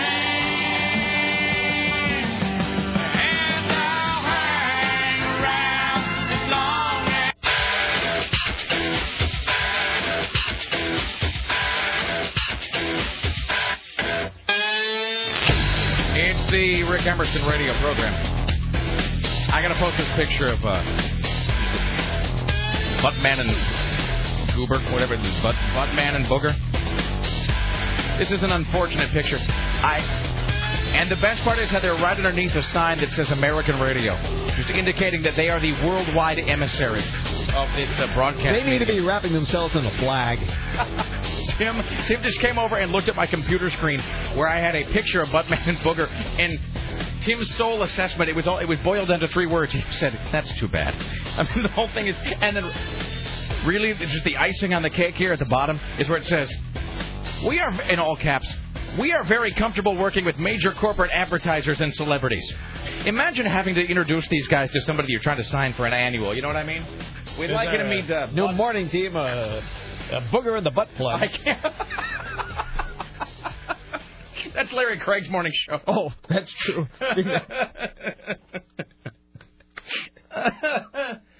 American people already know that Bill Clinton is a bad boy, a naughty boy. I'm going to speak out for the citizens of my state who, in the majority, think that Bill Clinton is probably even a nasty. Really? Did he actually say that? I doubt it. All right. And I should have told my family and my friends about it. I wasn't eager to share this failure, but I should have anyway, because I am not gay. Fantastic. That's really wonderful. All right. Let's see. What am I doing here? All right. Your chance to win state fair tickets. Oh, the phone's ringing, buggers. Time now. I bet they're not now. You're on the Rick Emerson. You're on the Rick Emerson show. Hello. Hey, Rick. Hi. Hey, I saw that Discovery show about those futuristic weapons, non-lethal. And that ray gun uses microwaves. And they were talking about how it took them quite a few trial and errors to get the right frequency so they didn't boil the sides of people. Oh, who were they experimenting on? How were they testing it? Volunteers from the Army. Volunteers. Would you like to volunteer for a thing that'll boil your insides and turn your intestines into mush? Well, sure, why not? Yeah, and then that foam gun is a 2-part spray foam. Like, it's the same kind of crap you buy in the can at Home Depot. Now, is it? But I think it's almost like not caulking. But what is that stuff that you sort of spray around the bottom of pipes and it comes out as a foam and then it hardens? You know what I'm talking about? Yeah, a spray foam. Yeah, it's two chemical components. When they come together and it's foam. It's pretty great. I saw them use it on this whole group of protest. I don't know if they were the volunteers or they were real protesters, but they sprayed this crowd with it, man, and it was like they just turned into a statuary immediately. It was deeply satisfying to watch. Yeah, and the one problem with that is if you spray too much on their face, they can't suffocate. Excellent. Thank you, my friend. Hey, have a good one. All right, there you go. I love the idea of somebody volunteering to test weapons that are going to be non-lethal someday, but not quite yet. Hi. Is it almost 1 o'clock? It is. I just don't understand. I mean, where has the time gone? Oh, the phone's ringing, buggers. Hi, you're on the Rick Emerson Show. Hello. Hey, Rick, I had a question about, just finished Youth in Revolt last night. Excellent. Awesome book. Did you enjoy it, sir? Oh, thoroughly enjoyed it. Thank you. I'm glad you did. Question is it worth picking up Revolting Youth, or should I just let it live? No. Avoid the inferior sequels. The sequels to Youth and Revolt, sad to say, are terrible. They're all bad. Okay. And I wish I could say differently. I wish I could tell you that the sequels to Youth and Revolt were not bad, but they are. So that guy, I mean, C.D. Payne, who is a very gifted author, as you can tell, reading Youth and Revolt, he tried to branch out and did some other novels. He did one called Civic Beauties, which is sort of an interesting concept because it's a musical novel where about every chapter and a half the characters burst into song, and it's an interesting idea. It becomes a little tedious to read. He also did a book called Frisco Pigeon Mambo, which I believe is told from the point of view of some pigeons. It's, I mean, even as I say it out loud, it sounds retarded. All interesting ideas, not very good. He obviously figured out at some point that Nick Twist was where his bread was buttered, and he's written, I think, 3 different sequels to Youth and Revolt. I read the first one, and it was just really bad. Had its moments, but not good enough to read again, and certainly not good enough to sully the image of Youth and Revolt by reading any of the other works. So stick with Youth and Revolt, reread it every couple years. It holds up, but avoid the sequels. Yeah, no, I'm a big rereader, so I'll definitely work that into the rotation. And I actually, I'm kind of between books right now, and I didn't know what to read next, and I lent out my reading copy of Youth and Revolt to Court from KUFO. So I actually am, I have another copy of Youth and Revolt that's the original Bay Area pressing that I'm actually reading right now. So I myself am actually rereading Youth and Revolt as we speak. Yeah, and then on Larry Craig, I lived in Idaho for 5 years. Uh-huh. Yeah, there's no way a Democrat's ever going to win in that state. They're just going to find nuttier, crazier Republicans. No, and the idea that in these speeches he's giving that he's like, well, I haven't decided whether I'm going to try to be reelected in Idaho or not. Like he's weighing it, as though there's some conceivable possibility that it might happen. But they're going to have a more difficult time finding a Republican in that state who's a heterosexual. Yes. No, they're just going to go up into northern Idaho and find a guy who's got a lot of white sheets in his closet. Yeah, seriously. They'll go track down Bo Greitz. All right. Thank you. All right. Bye. Bye now. All right. Here's Tim Riley. Well, this is the second anniversary of Katrina hitting New Orleans. George Bush doesn't care about black people. The end. Remember Kanye West? Yes. There he is again. No, there was a pun there, but I'm going to pass it. About Kanye West, who did he had a great little cameo on Entourage on Sunday. I heard his new single last night. I will say this about that new Kanye West song. At least it doesn't sound like everything else he's ever done. I think he realized that he could only stir that same drink for so long. So that new single of his, it is kind of a departure from that thing. Because the first 2 Kanye West albums were just they were one of 2 things. Either old pop samples or sped up soul and R&B samples, which is kind of the same way that he did production for other artists. And I think he realized he had to kind of change things up a little bit. So it's him and Daft Punk doing something or other. So anyway, it was moderately interesting, much more so than his other stuff. Here's Tim Riley. News updated to the moment. The man once suspected and later cleared of the 1996 Summer Olympic bombing in Atlanta has died. You remember Richard Jewell? He told Larry King about the first time he found out he was a suspect. I mean, I just assumed that's what it was, and when I walked out the door, that's when you see that clip with me wearing the glasses. The guy asked me if I did it, and I kind of laugh at him and say, no, I didn't do this. It was strange how they apologized. They called one of my attorneys up, meet us at a little coffee shop on a Saturday morning, on the corner of a downtown street in Atlanta, and literally walks up, hands him the envelope, says, here's this, and then that's it. He kind of looked like John Goodman with a mustache. That's all I remember about Richard Jewell. I'm surprised somebody didn't give him a job at the airport. Those guys all look like him. It's true. He also, here's the other thing, Richard Jewell also kind of looked like maybe a younger sort of Deliverance era Ned Beatty. But I just remember, and you can sort of see that happening sometimes. Sometimes the cases of this are so egregious and obvious that you can spot it while it's taking place. We were just probably 5 or 6 hours into the Richard Jewell news cycle, and this guy I worked with at the time, this guy named Martin, he just kind of said, well, his life is over. I mean, I don't even... I mean, I sort of made a joke earlier about him never getting another job, but I mean, what did he do after that? Because that was, 12 years ago? 11 years ago? I think he worked in the police force in some small town. Did he really? Yeah. Well, good for him. I mean, I say, now that he's dead at 44, of entirely natural causes. What does natural causes mean? Does that mean anything, really? I mean, is that like... Coroner just fills in the blank. Is natural causes the irreconcilable difference of the it's like, well, he's not big enough to look into his background. I suppose. Yeah. Rick, I've read that those claw prize machines that you see in stores are programmed much like slot machines, where they program to only let a person win a certain amount of times. Now, see, I heard that too. I saw a little bit of there's some British TV shows, like a British Mythbusters, and they did this whole thing about how to win at a claw machine.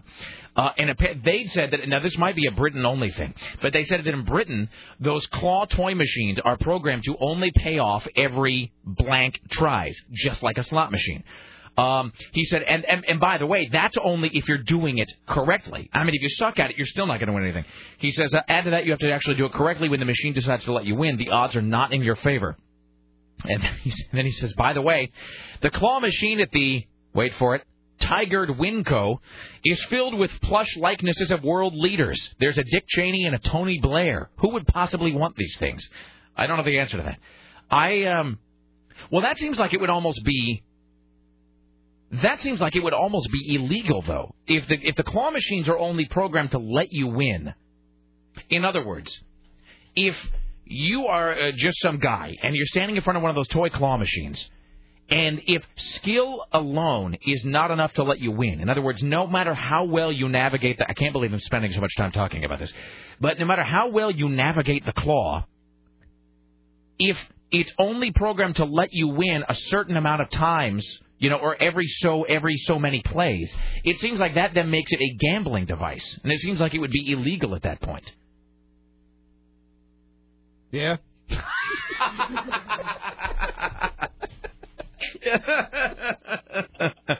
You know what you sounded like? You sounded like every disinterested bartender or barbershop guy. Just said that, yeah, well, that's something, isn't it? just grunting to let me know that you're still alive, but not actually interested in or engaged with the conversation. The next time I say something, there's going to be the same long pause, and Tim's just going to go, well, what can you do? That'll be it. All right. John McCain has just called for Congressman Craig to resign. Not that that's going to do any good. Yep. Hi. You're on the Rick Emerson Show about youth and revolt. Hello. Hey, Rick, you have the book club music for me? Okay, wait, hold on.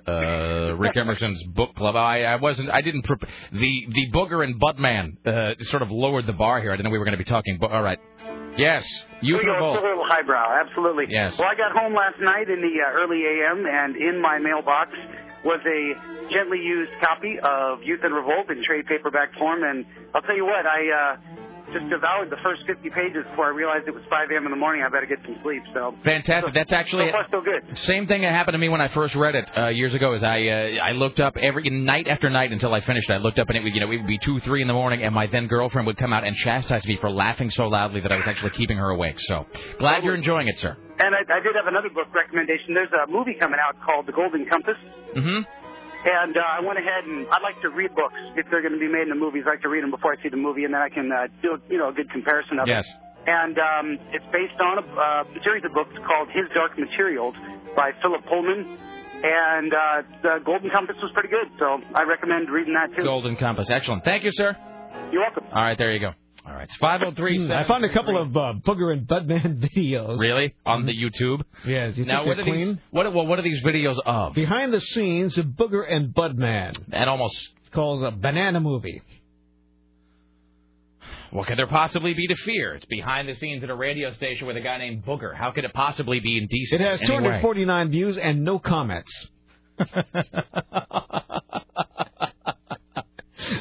I think that itself is a sort of backhanded comment, don't you think? Mm-hmm.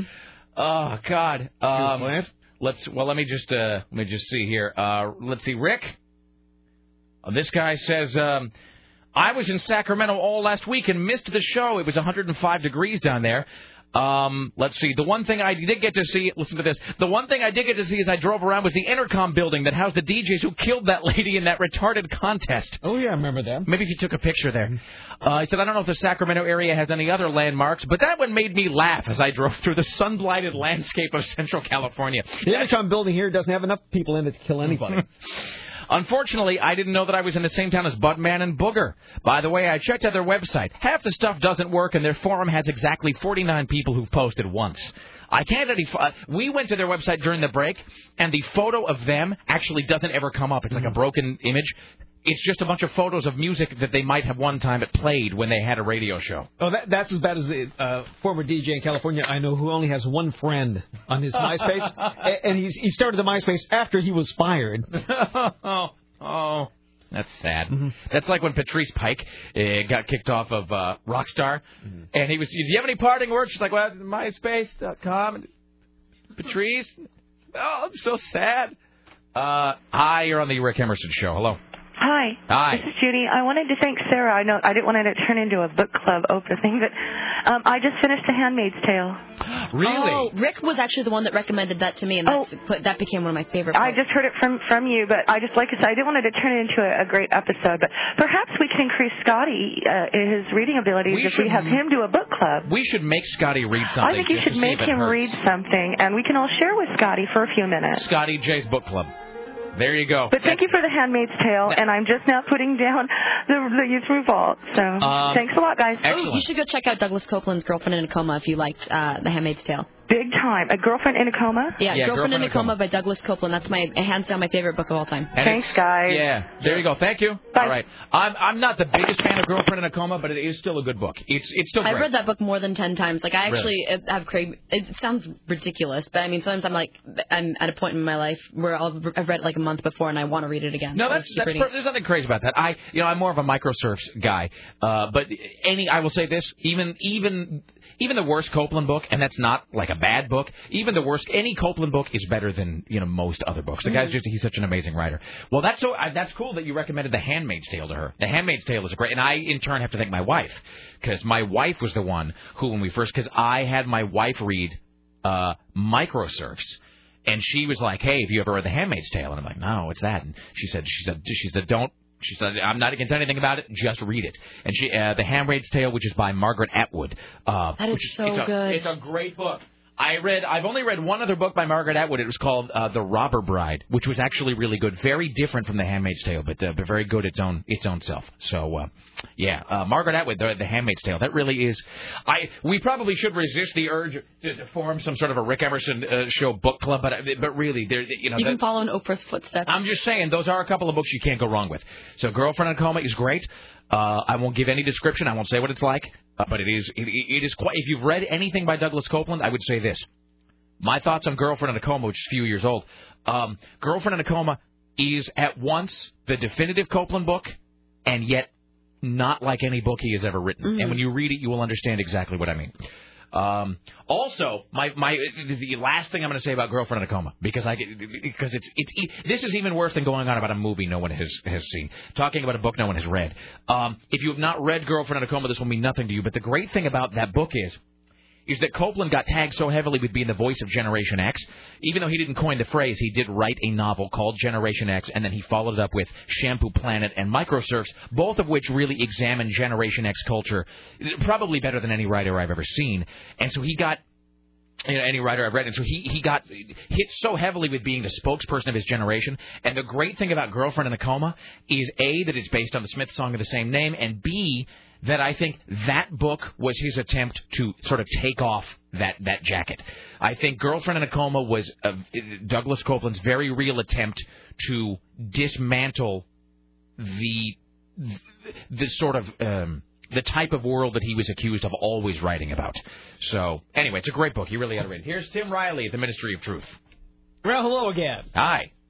Well, let's talk about this other Mrs. America pageant contestant. Oh, is this like Miss America with stretch marks? Apparently so. Yeah. This pageant is held in...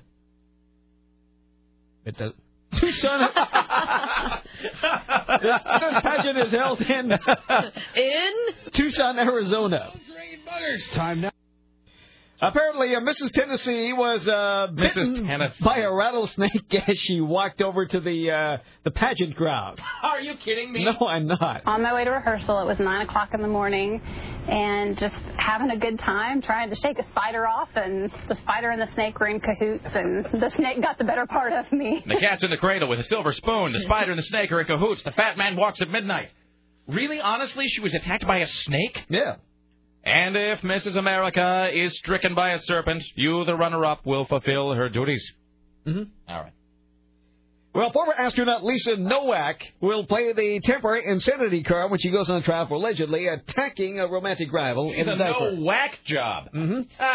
Well, Nowak's attorney says she suffers from depression, obsessive-compulsive disorder, and insomnia. Dr. Daniel Amen claims Nowak's brain chemistry is likely off the mark. Think about the last time you fell in love. You couldn't stop thinking about the person. Your heart went fast. When you fall out of love, the chemistry in your brain changes. Those attachment chemicals go haywire in the brain, and they truly can make people crazy. He's just making that up. And I should have told my family and my friends about it. I wasn't eager to share this failure, but I should have anyway. Because I am not gay. Oh, the phone's ringing, buggers. All right. Hi, you're on the Rick Emerson radio program. Hello. Hi, Rick. Hi, Sarah just rused the day that I ever found that webpage. I know. It's genius. Hi, how can I help you, sir? I wanted to ask Sarah. Sarah, you're a big Chuck Palahniuk fan, right? Yes, Wait, hold on a second. Hold your thoughts, sir. Hold on. Just let me just... All right, go ahead. Have you read Survivor yet? The Survivor's my all-time favorite Chuck Palahniuk book ever. And I just started it. I just finished Youth in Revolt, and I was like, well, I can only read what the Rick Emerson Show recommends. And attention advertisers. You, too, can reach this easily brainwashed demographic. Oh, Survivor's an amazing book, and actually one of the coolest things about it is that he wrote it here in Portland at a mausoleum. That was the inspiration for actually one of the characters in the book actually works at a mausoleum, and it's based on the one that he actually wrote the book in here in Portland. It's very cool. Let me take a sip of my Viso real quick before I continue. Yeah, God bless you, sir. Couple questions. A, did you like Youth in Revolt?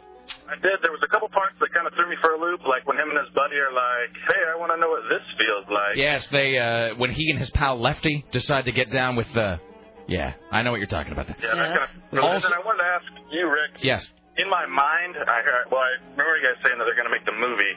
Do you see Dauber from Coach playing that second boyfriend to Nick's mom, Wally, or... Oh, Wally Lumpkin? Yeah. Maybe. I could also see like a John... Well, to go back again to John Goodman, I could see John Goodman maybe doing that.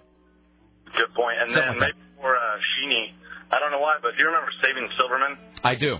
The second gal, I think her name's Amanda Detmer, the curly-haired blonde gal that's the nun. I don't know. See, I've only seen that movie once, and it was late at night on HBO because Kyle the intern used to rave about it, so I don't really remember a whole lot about that. I think Sarah was... Who was it you were saying? I like that movie. You were just insisting there was somebody they couldn't cast. Who was it you were saying that there... You named some if they woman. cast Evan Rachel Wood. Like, I will never see it. I will never see it. I will burn down the studio. Just final thoughts here, sir, before you go. Okay. Survivor is a book that I've been trying to read, but everybody I know who has a copy of Survivor has recently just lent it to someone else. So that is on my list of things to read. Well, when I wrap it up, I'll gladly send you mine in exchange for Girlfriend in a Coma. Excellent. There you go. We really have started something, haven't we? All right, thank you, sir. I like the book club music. All right, there you go. It's very soothing. Thank you, my friend. There you go. By the way, you're listening to KCMD Portland. Hi, Tim. How are you? You actually turned off your microphone to say. It's the day before vacation. I think I already left. Tim's checked out. Tim will be gone tomorrow and Friday and Monday. You've got short timer syndrome. That's okay. It's not like the rest of us. Hands of Scotty, who's going to offer his own brand of news and commentary. Well, it's not like the rest of us are really doing so hot today. I can barely operate the phone, and I keep slurring my words. Hello, sir, or madam. Hey, maybe. Rick. Hi. I don't want to sound like a total tool, but Richard Jewell was a hero, I think, wasn't he? He sort of ran in there and was right there at the moment the the bomb went off. I mean, I don't know. I'll just to be honest, I don't really know because I kind of only know what everybody knows, which is that he happened to be there. They came, they announced, they did everything but brand him a suspect for like 6 weeks or whatever. And didn't he make a lot of money because he sued NBC, I think, because they misrepresented it and they made him look guilty when he wasn't. Well, Tom Brokaw actually said like he was the guy that did it.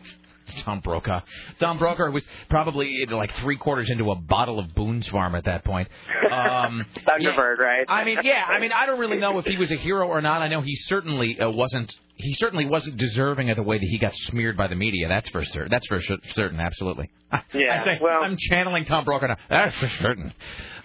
So yeah, I mean, he's a guy who really got hit with the taint brush pretty hard. Yeah. Oh, that's terrible. Well, no. Best show ever, man. No, like tarred and feathered. Thank you. The taint brush.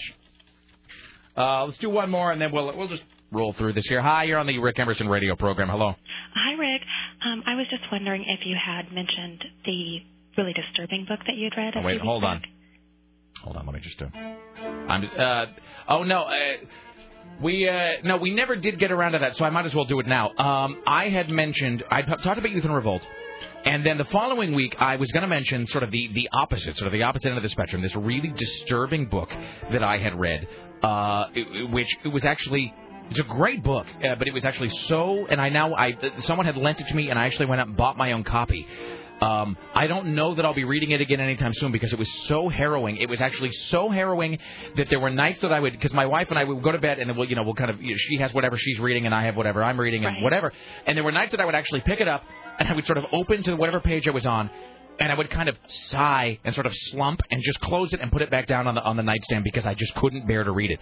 I will read, I won't read like an excerpt. I will actually read about 3 sentences from the prologue later on, maybe after the break. I'll read a 3-sentence passage from the prologue, which will tell you whether or not you want to read it. The book is called In the Heart of the Sea. It is called In the Heart of the Sea, and it is a true story. It is very much in the same vein as a book like Into Thin Air. Okay. Where it's sort of a man against nature book, and it is the true story of a whale ship called the Essex, which sank off the coast of Nantucket. It is the true story of a sinking, which was in turn the inspiration for Moby Dick. It was, and just I'm not giving anything away here. This is again all in the prologue. Okay. It was a whale ship that was out in the ocean. They were, whaling, killing, and boiling sperm whales. That was how they made their living. And at one point there was a sperm whale that just kind of said, "Well, I've had enough," and just rammed the boat a couple times. And then within 10 minutes, the boat had sunk. And there were 20 guys in 3 leaky lifeboats with very little food and very little water. And then that happens in the first, 2 chapters. Okay, and who's the author? I think his name is Nathaniel Philbrick, I think, but I'll have to look it up. I've got actually the book in my office. Yes, okay. That is his name. Nathaniel Philbrick. But yeah, so in the first couple chapters, and again, I'm not giving anything away, their boat is rammed by a whale, and all of these guys have to pile into 3 leaky lifeboats, and they have very little food, very little water, and they're in the middle of the Pacific Ocean. And then the rest of the book is just what happens when you're 20 guys with nothing to eat or drink in the ocean. Okay, great. I can't wait. It's an amazing book. It is one of the most compelling, harrowing books I have ever read. But I have to tell you, it really just stayed with me. When does it take place?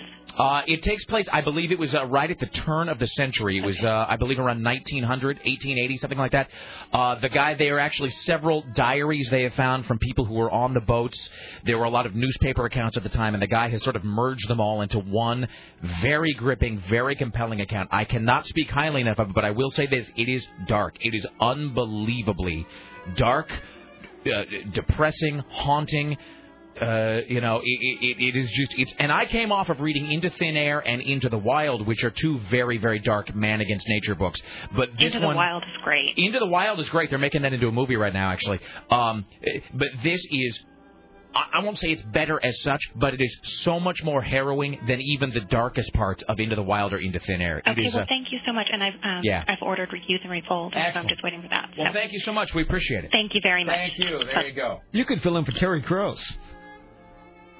Coming up next hour, we'll be talking to Michael Stipe from REM, who will talk about rock lyrics as poetry.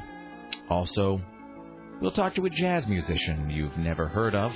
We'll spend a lot of time referencing things in other cultures and taking long pauses between our sentences. And then we'll talk about our weekend bake sale that we have. Then we'll beg you to send us money. We couldn't possibly survive if this was a commercial format. So we have to browbeat our listeners into submission, sending us large amounts of cash so that we can stay on the air. Then 5 hours of whale song from midnight to 5 a.m., followed by the hum of a radiator. All right, let's, I don't even know what's happening in today's show. Well, we're into the second hour. And you're crazy. 1:15. I'm not crazy. You're crazy. It's 1:13. Institutionalized. Here's Tim Riley. Well, Republican presidential candidate Mitt Romney is calling Idaho Senator Larry Craig's newest arrest. Well, it's the only arrest that we know of. Very, very disappointing. And it just disappeared off my screen. Very, very... All right, what are you doing there? It seems that everything is disappearing off my screen simultaneously. Okay.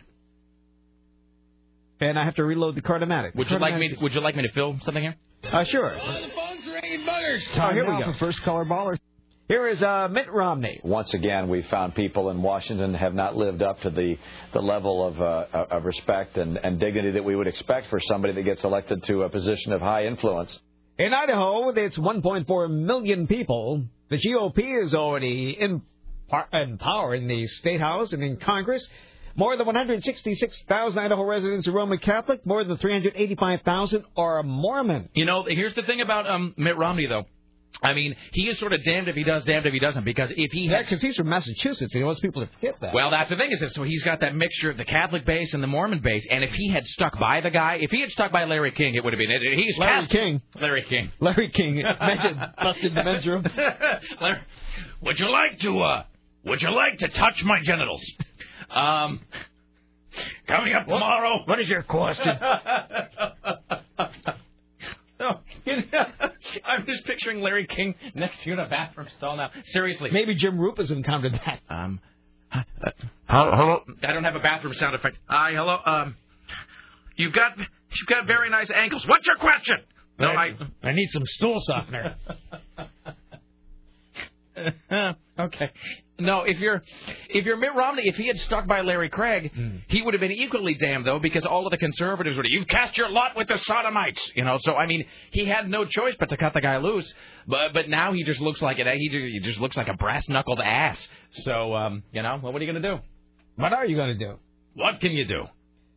Well, with one survey showing Washington State is the 31st fattest state of the nation, a celebrity chef is distributing creative ideas for healthy eating in the state of Washington. For example, she makes French fries at home by baking and not frying the potatoes she's using. Instead, I douse it with some good quality vegetable oil, a little salt, pop it in the oven, bake it, and when those fries come out of the oven, my family is absolutely satisfied. Okay. This cook says, also make a vegetarian lasagna and fool the kids. Carrots, onions, mushrooms, the summer squashes. In the winter, I'll use butternut squash, spinach, greens to get a little green in there. They don't even know that that's in there, and they love this lasagna. Why not bring all the kids into the kitchen at once? I think that's a great way to educate our children about what it takes to cook, to put a meal together. And while you're doing that, you can begin to educate them about different fruits and vegetables and food. What is her name? Lisa Nowak. Oh, no. That's Fantastic. And Gentry. Let's do one more here, and then we'll speak to Jim Roop in Los Angeles. Well, what to do about those baggy britches? Dozens of people packed at Atlanta City Council Committee last night to talk about that. Banning baggy pants and visible thong underwear and bra straps. This proposed law, sponsored by a city councilman, C.T. Martin, drew critics and supporters who packed a small meeting room. One critic of the proposal says it unfairly targets certain people. I'm here because I think Councilmember Martin's proposal to talk about how young black men wear their clothes is totally out of order.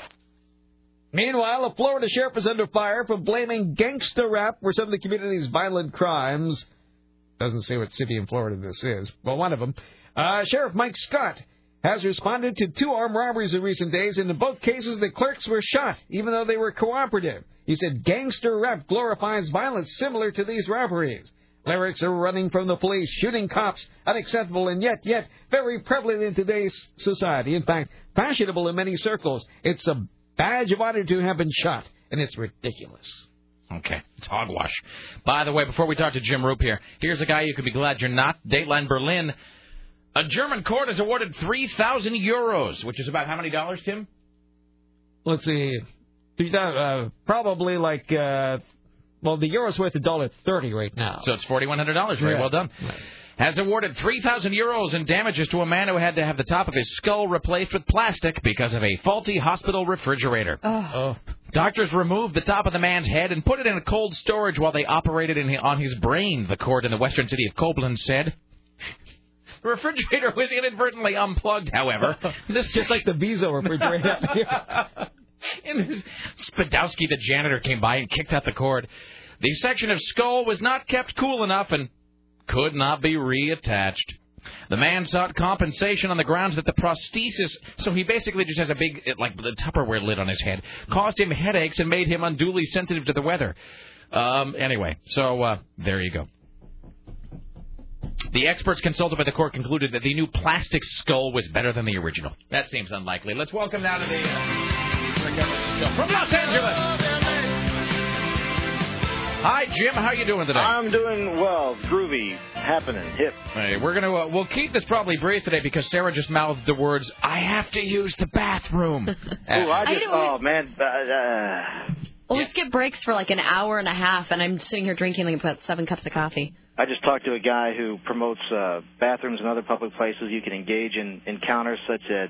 he promotes them? Yeah, he's got a website. He promotes them.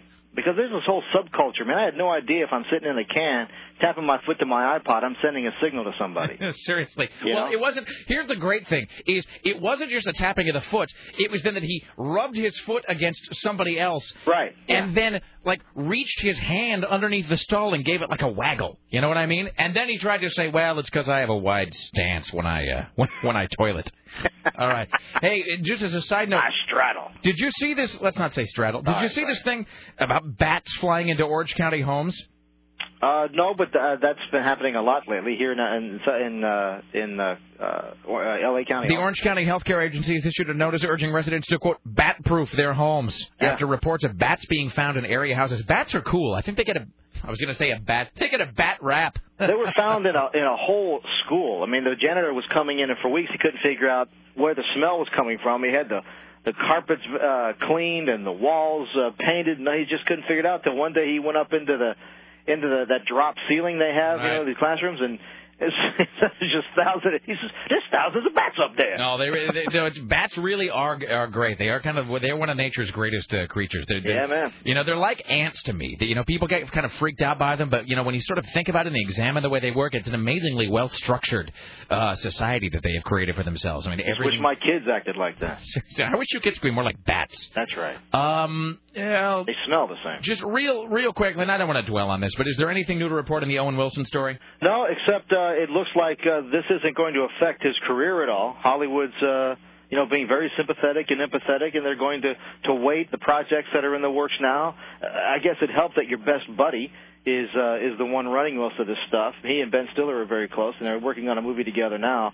He's already done the press commitments for the movie that's coming out. So Hollywood's being very kind and very sympathetic to him. And then the other thing that's in the news is because this has been a story that's happened in about 4 different states over the last couple of weeks. So did they have you out interviewing the youth today? That was yesterday. Yesterday, because there's been a lot of phone ban. We've been having a lot of discussion on today's program about who on the show is in touch with the youth culture and who is not. I'm the one who is not, and so we were talking about today's kids and what they think about things. And so they had you because what is it? They're going to ban cell phones or something if you're driving, if you're a teenager. Well, anybody under 18, you cannot use any mobile communication device at all if you're behind the wheel. That makes sense. They should ban that for everybody. Well, except for people with an IQ above room temperature. See, the whole thing for me is, I did actually catch myself sending a text message at one point while I was driving. I do that all the time. I had that moment of realization where I'm like, I am about to become a statistic. I am going to be one of those idiot drivers that I make fun of on the air. So I no longer do that. I won't lie that I use my cell phone, but really, to me, I don't think there's no difference to me between being on a cell phone while you're driving and, like, talking to some guy in the passenger seat. Right. But the problem is that you mentally just make the leap. Like, you'll talk to somebody on a cell phone, and then you'll get a text, and your brain doesn't draw a distinction. And before you know it, you are sitting there staring at a 1-inch by 2-inch screen and not looking at, like, the Kenworth that you're about to rear end at 50 miles an hour. Yeah, well, you're right about talking, whether it's on a phone or somebody sitting next to you. If you have a hands-free device, it shouldn't be a problem. But I also understand, and even the kids I talked to yesterday understand, that, they're brand-new drivers. They got a lot that they're thinking about. And for one more thing to distract them, it's a whole other issue. Here in California, for the first year that you have your license, you're not allowed to even carry a passenger.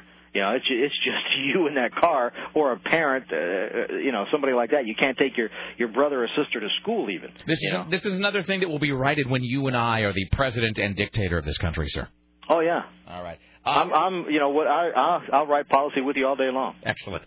All right, my friend. I think we're going to skedaddle so that there can be bathroom breaks all around here. Okay. All right. I'm going to put a bucket in the studio, for Christ's sake. All right, my friend. Enjoy your day. That's just wrong. All right. We'll talk to you soon, Jim. There we go. Jim Rope, ladies and gentlemen. Hey, Sarah, would you like to break? That's a yes. Fantastic. Of course, it's Meatloaf. That's just staying here for another minute and a half. 503-733-2970. 503-733-2970. How are you feeling? Better? I was. Now not so much. Okay. We'll be back after this. Still to come, Mr. Skin, the top 5, Tim Riley. And back after this.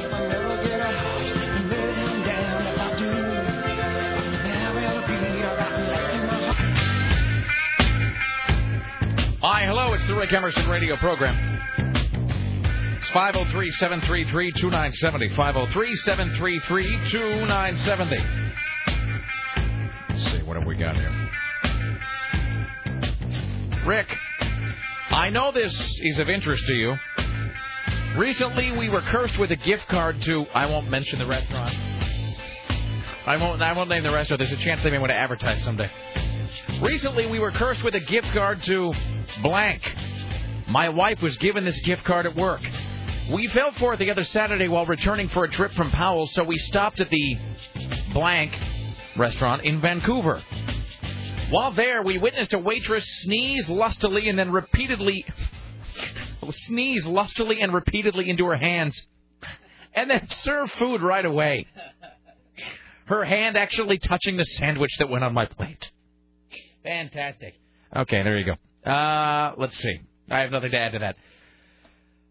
Rick, Sarah's right. You should check out Rilo Kiley at Music Fest Northwest next Friday. That's not this Friday, right? That's next Friday. Jenny Lewis is my kind of girl. She's hot. Really? Is that your type of girl, sir? Raul has a big thing for Jenny Lewis. Really? Uh-huh. It's my kind of girl. The hot kind. Rilo Kiley is a great alt country sound, and Lewis's brown sugar voice is really the icing on the cake. And then he says, check out this photo of her, and you will understand what I'm talking about. I am now clicking on the link, sir, so I can see the photograph of, well, hello there. Okay, well, I'm a fan. I'm totally there. All right, ladies and gentlemen, totally here is Tim Riley at the Ministry of Truth. And now, from the Ministry of Truth, this is Tim Riley. Senator Larry Craig has agreed to temporarily give up his committee assignments. He has agreed by request that he temporarily vacate his seats on the Senate Veterans Affairs Committee and subcommittees on the Interior, and I guess Exterior. But he'll get them back. At least that's what he thinks. L.A. County Sheriff's Department made a visit to Andy Dick's house in West Hollywood, this time for throwing beer bottles at his neighbor's yard. He was tossing bottles over a fence. The comedian was warned and officers left their residence. Then at 12:30 this morning, another call was received. There was more noise at Andy's place. Squad cars responded, and Dick again was issued a warning. The city of West Hollywood now says it'll file a misdemeanor complaint against Dick if there are any further violations of municipal codes for wild parties and gatherings. Meanwhile, Clackamas County authorities say a van driver was fatally shot by a sheriff's deputy after brandishing a gun at a traffic stop in Damascus. This happened at 8:30 last night. Apparently, while he was asked to show his registration and license, he pulled a gun. So the deputy backed off, told the guy to drop the gun. He wouldn't. He got shot. He's dead. He deserved it. White House aide Karl Rove is getting a humorous send-off from his work colleagues. Rove's Jaguar was covered in saran wrap and bumper stickers with an I Heart Obama on the passenger side windshield. It's the handiwork of Rove's work partners who say they'll miss his mischievous humor. His mischievous humor. Rove is currently traveling with President Bush to New Orleans. Good Morning America showed a video of his car parked on West Executive Avenue next to the White House. The video showed the car's windows plastered with Post-it notes that spelled out King Carl, and 2 stuffed eagles were put on the car's trunk. Rove's official last day at the White House will be on Friday. In the meantime, the president is in New Orleans to tell them how good things are going there. George Bush doesn't care about black people. Excellent. Oh, boy, this is troubling, to say the least. A Madison, Pennsylvania man allegedly broke into a funeral parlor. Oh, wait. Should this be a corpse watch? I believe it should be, yes. It wasn't labeled as such. So that's my fault. Right. I have failed you, Tim. All right. Here's your... Tim, I wanted to keep this failing from my constituents and my family. I am not gay. Here's a corpse watch. I'm digging up bones. I'm digging up bones. Keep sneezing. Serve me a sandwich. I was going to say, where's some breadsticks that I can serve? I'm resurrecting memories of a love that's dead and lots of places serve breadsticks. But you get that special Vancouver touch. That's the taste of Vancouver. Taste of the Couve. Well, a Madison, Pennsylvania man allegedly broke into a funeral parlor, tampered with a female corpse before getting caught in the act. Tampered. Is that what they call that now? That's what they called it. Roderick Jones, who police said was convicted of abuse of a corpse back in 1999, is back to his old tricks again. He's facing new charges stemming from the alleged incident. Funeral director Johnny Draper said he left the Draper Funeral Home to talk to some friends across the street for about 10 minutes or so. He noticed a light in the basement, went back inside, and that's when he caught Roderick Jones lying next to the coffin of a woman whom Draper was preparing for burial. Okay, hold on. There is a pause just there, and I looked over, and Tim has this one expression that he does. There's more than one expression, but there is a very specific expression, and it's you pull back slightly from the news story, you open your mouth, but no sound comes out, and then your left eyebrow arches up as far as it can possibly go with an expression that seems to say, I don't know how to convey the following few sentences, ladies and gentlemen. Now, one of the deceased woman's legs was up in the air, her stockings removed, and plastic covering around her body had been torn open. You know, the worst thing about that is the one leg up in the air. That's the worst detail there. I guess really you don't need both. I guess one leg moved is really all you need. Really, we should talk about the shortest point from A to B, but really. Well, Jones was lying down near the coffin in an attempt to hide, but Draper said he was able to restrain the man until police arrived. The funeral home has a top-notch security system, and there has never been a break-in before. Yeah, clearly. Top-notch corpses as well. He also believes he made it back to the building before the corpse was abused. According to the police, Jones has a history of burglary, criminal trespassing, and mischief, along with a 1999 conviction in the unrelated case. Okay. He's being held in prison, charged with abuse of a corpse and burglary. Well, there you go. There's your corpse watch for whatever the Wednesday on the Rick Emerson Show. I'm digging up bones, exhuming things that's better left alone. I'm resurrecting memories of a love that's dead and gone. Here tonight I'm sitting alone, digging up bones. Did you see the front of the Oregonian today where there's that big story about prison rape? Yeah. It's the weirdest headline. It said something about... Really? Well, we were just talking about inappropriate sexual conduct in this story. But on the front page of the Oregonian today, Big Jim from the Marconi Show had pointed this out. He was pointing out the front page of the Oregonian to some article. I don't have the paper in front of me, but it says something about says opponents of something like opponents of prison rape, or as though there are proponents. They're advocates. Yeah, advocates. I am strongly pro prison rape. It may not have said opponent. It was foes of prison rape. Face struggle against attitudes. Apparently, the attitude that prison rape is fantastic. The attitude that it's a great way to pass your time. It's just the weirdest headline. It seems like the headline, the front page, especially the Oregonian, has become more and more salacious.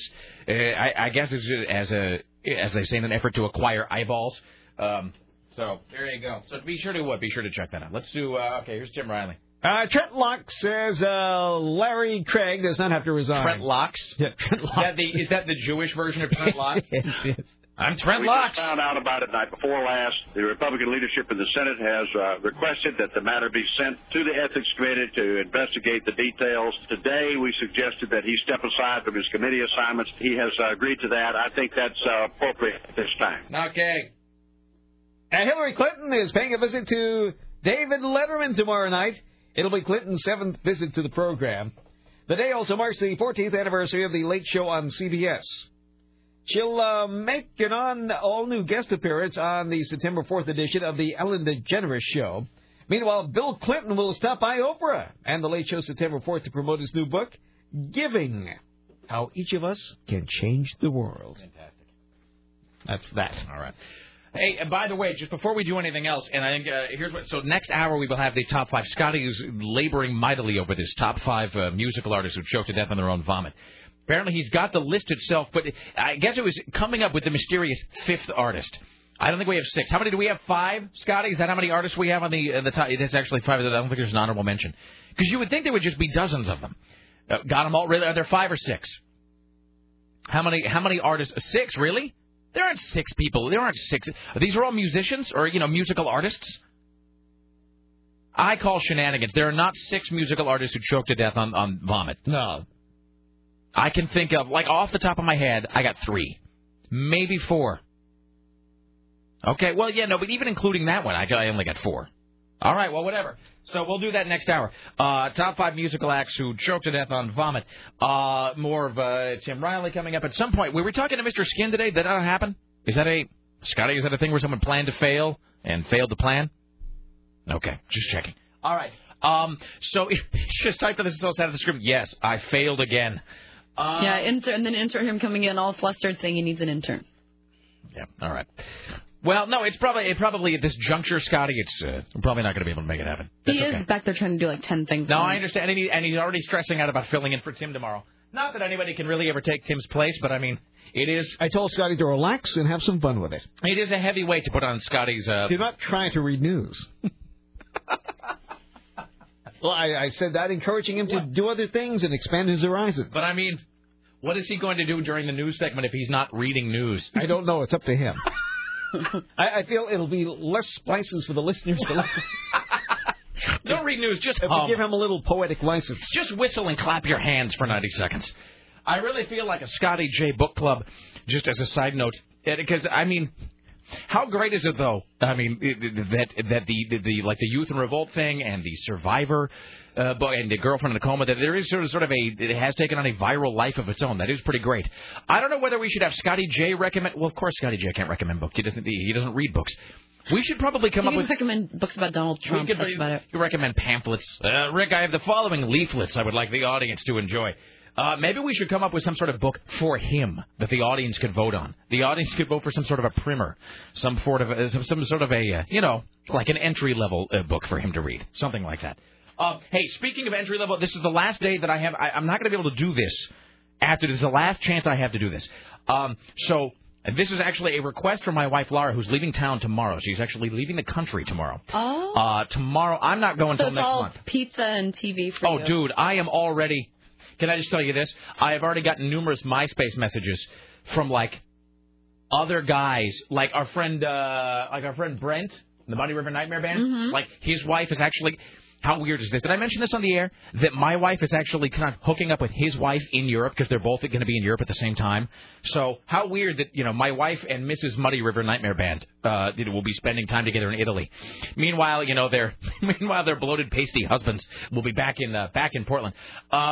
So he's already like, dude, I have already purchased 15 frozen pizzas and 12 DVDs. Oh, I bet you just stocked up on Tony's pizzas. Man, it's just going to be nothing but Gino's Pizza Rolls and Battlestar Galactica for like 2 weeks. Because I'm not leaving until halfway through September. So Lara is leaving town tomorrow. She's going to Italy and other foreign places for a few weeks. And so she's been sort of doing studying Italian, doing that thing where like you have the CD where they have you speak along with the various phrases and whatever. Mm-hmm. And then she's got, where I don't know how to say any of this, but she's where is the bathroom? And then she'll sort of like blah blah blah blah bagno or whatever the hell it is. But as I noted the other day, so many of the phrases they give you, like they're just completely useless. They didn't make where can I find a supermarket? When like clearly. Half the stuff that they tell you to learn. Which way to the haberdashery? Exactly. I mean, totally. Where may I find a bowling alley? Like, phrases that you will never use. And so she actually had a really great idea. This is you know what somebody should do? This is a great idea for a product. And this is not a product I feel fine saying this on the air because I have no wherewithal to do this myself. Somebody really ought to do. Because, the big money now is in sort of hip or edgy versions of traditional books or things. Like they have, like my wife has the worst book. It's called Vegan with a Vengeance. And I swear to God, the subtitle is something like, like the Riot Girl's Guide to Vegan Cooking or something. It's just retarded. And then they have that book, Alternadad, that just came out. And on the front, it's like a teddy bear with a nose ring. And it's like, how to be a hip, edgy rock and roll parent. They ought to do some language lesson version of that, though, where it's like phrases you can actually use, like where can I score an eighth, or something like in whatever country it is you're going to. So she asked me to ask y'all. The thing about scoring an eighth is just as a humorous example, but phrases that they don't like. What are the most useful phrases? She actually, as dumb as this sounds, has mastered saying, "Do you speak English?" Because I figure it's just sort of a pinch she could just punt with that. So what is it that you need to know, like how to ask? I mean, is there anything? Yeah, when she's in Italy, I mean, she can figure out exactly how to say it. But is there anything that like you find because you all have been to foreign countries? Which way to the popes? Which way to eternal? Which way to have my sins absolved, please? So, having been in other countries, is there something that you found yourself sort of in a pinch having to say, but you didn't know how? Because she can figure out exactly what the translation is. I'm just trying to figure out what other phrases. You're stumping me. I mean, because I've never been to Italy. I don't know if are you asking about like specific places? I haven't been to Italy. No, but it has nothing. I don't think it's Italy specific. I think as an American in a place where they don't speak English as the first language, like other than like where is the bathroom, which is the one that everybody comes up with. I mean, and there may not be anything. Is there anything especially important that you need to be able to ask in a foreign country? God. Maybe not. So, I mean, maybe she's done it all. I know that you had this whole bit in your head, but I don't really know. It's not even really a bit because there may not even be anything. And in many foreign countries in Europe, the toilet is always called the WC, and you'll see the initials. The water closet? Yeah. All right. So whatever, blah, blah, blah. Yeah, because it's not the bathroom in England, it's the toilet. If you ask for the bathroom, they'll point you to where the shower is. Yep. They laugh when they come over here in our word for it is restroom at the airport. A restroom? Do I take a rest there? Well, water closet doesn't make any sense. They mostly say toilet. Toilet. Mm-hmm. Where's the toilet? That does actually, no, but it actually does make a lot more sense. Just where can I urinate, please? Some places aren't toilets; they're holes in. If you're in a friend of hers just came back from Vietnam. Mm-hmm. I don't know. I mean, isn't that a Dead Kennedy song about vacationing in Vietnam? I mean, look, I appreciate other cultures and so forth, from a distance. I don't understand why one would vacation in Vietnam. And she's not even a college student. She could have gone anywhere. Where do you want to go? I need to go to Vietnam. And I mean, really, she talked about just going to use what we would refer to as a restroom. And honestly, just a big hole. And I don't mean a big hole like you go to a dive bar and you go, this is a hole. I mean, literally, just a big hole. Those are some of my first memories when I lived in Spain when I was younger. And we would travel around Spain. We'd stay in shacks with no electricity and with just a hole. Oh, you know what? No, here's the other one. Where can I get cheap drinks? What's your cheapest? Yeah. Where can I get cheap drinks? She'll want to know that. Where can I get cheap drinks? I have no idea what these people are calling about. Hi, you're on the Rick Emerson Show. Hello. Hola. Hello. Hey, Rick, how's it going? Yes, hi.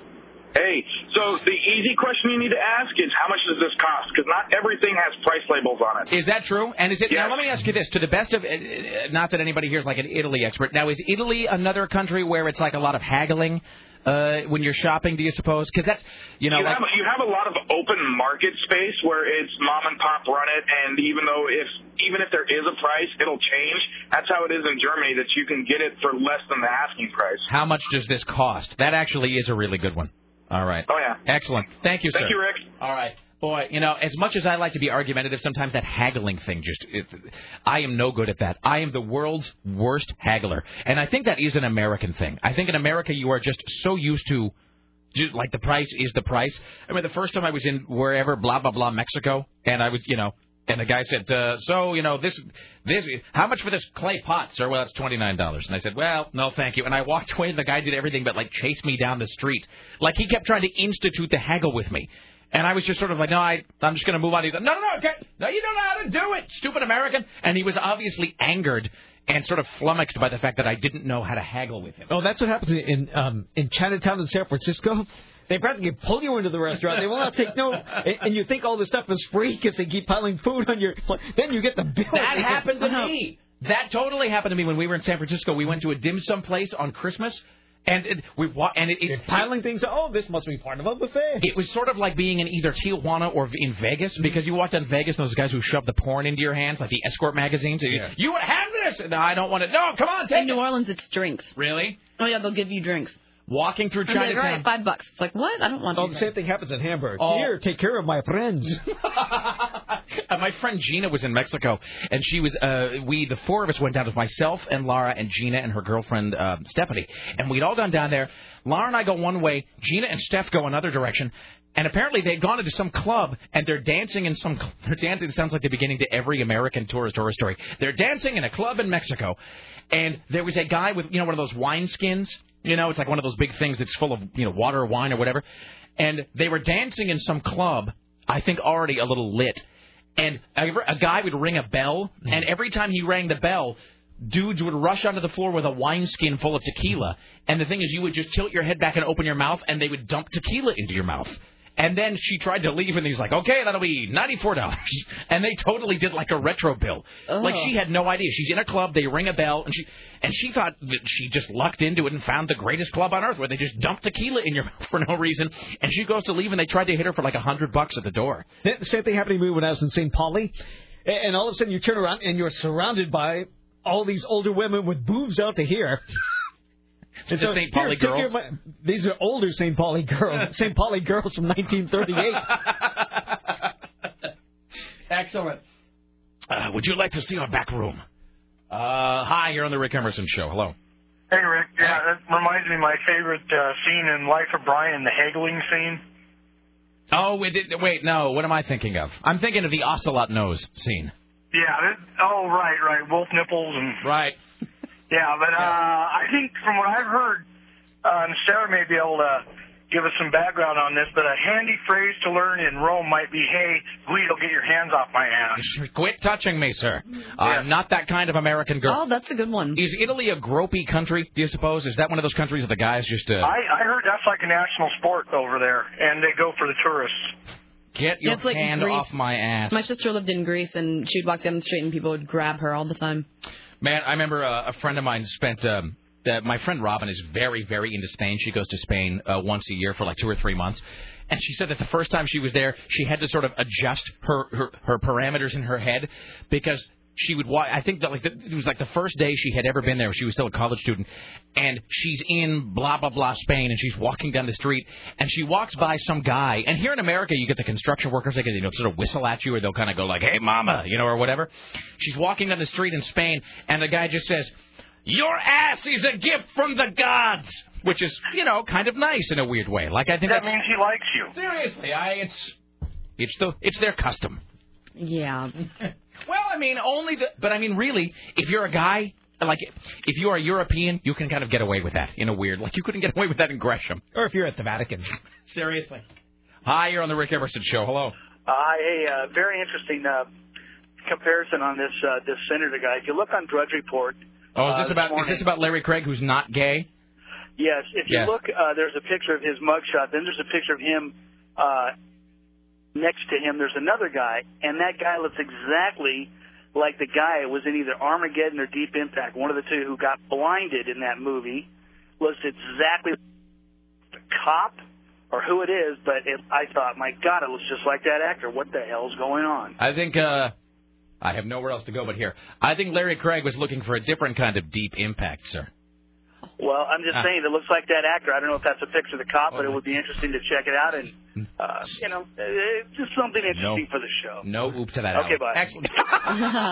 Scotty will check on that. Rick, my sister-in-law went to Spain for a summer and and she had a little warning. I don't know if this is just Spain or the rest of Europe, but she said they go to a restaurant, and this is what Tim said, like in the U.S., they'd bring you bread right away. However, they'd get the bill, and at the end of the meal, they'd be charged for the bread, even though they never asked for it. Seems kind of like a scam to me, but maybe it's just a Spain thing. So there you go. Let's see. Please not to be rubbing my area. Thank you. Yeah, Aaron sent in a good one. I am not a terrorist. I'm sorry, go ahead. Where's the U.S. Embassy? Yes, I have asylum. Where is the U.S. on the map? I'm trying to get home. I did not vote for George Bush. Are your beds clean?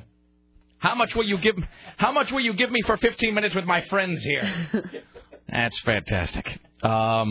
Here's somebody trying to... I get the weirdest emails during the show. Rick, would you want to buy my tickets to Hall & Oates? All right, let's see. What do we have time? I'm trying to get to these emails. They're sort of vague and unsorted here. Let's see, now they're all just whorehouse phrases. How much to make me happy?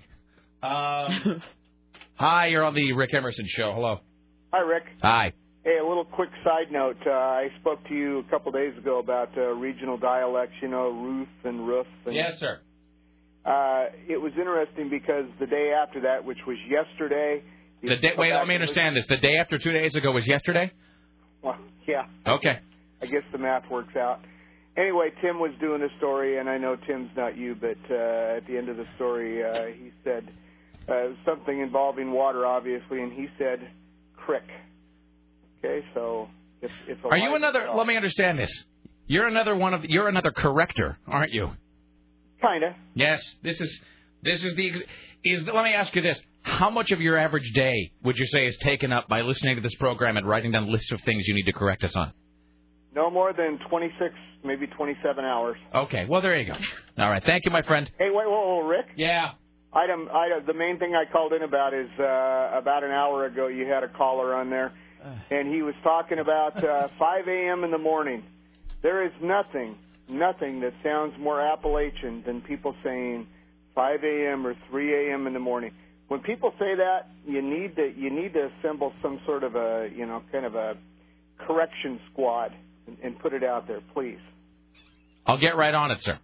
All right, thanks. Bye now. Bye. All right. Hi, you're on the Rick Emerson Show. Hello. I wanted to know about Booger.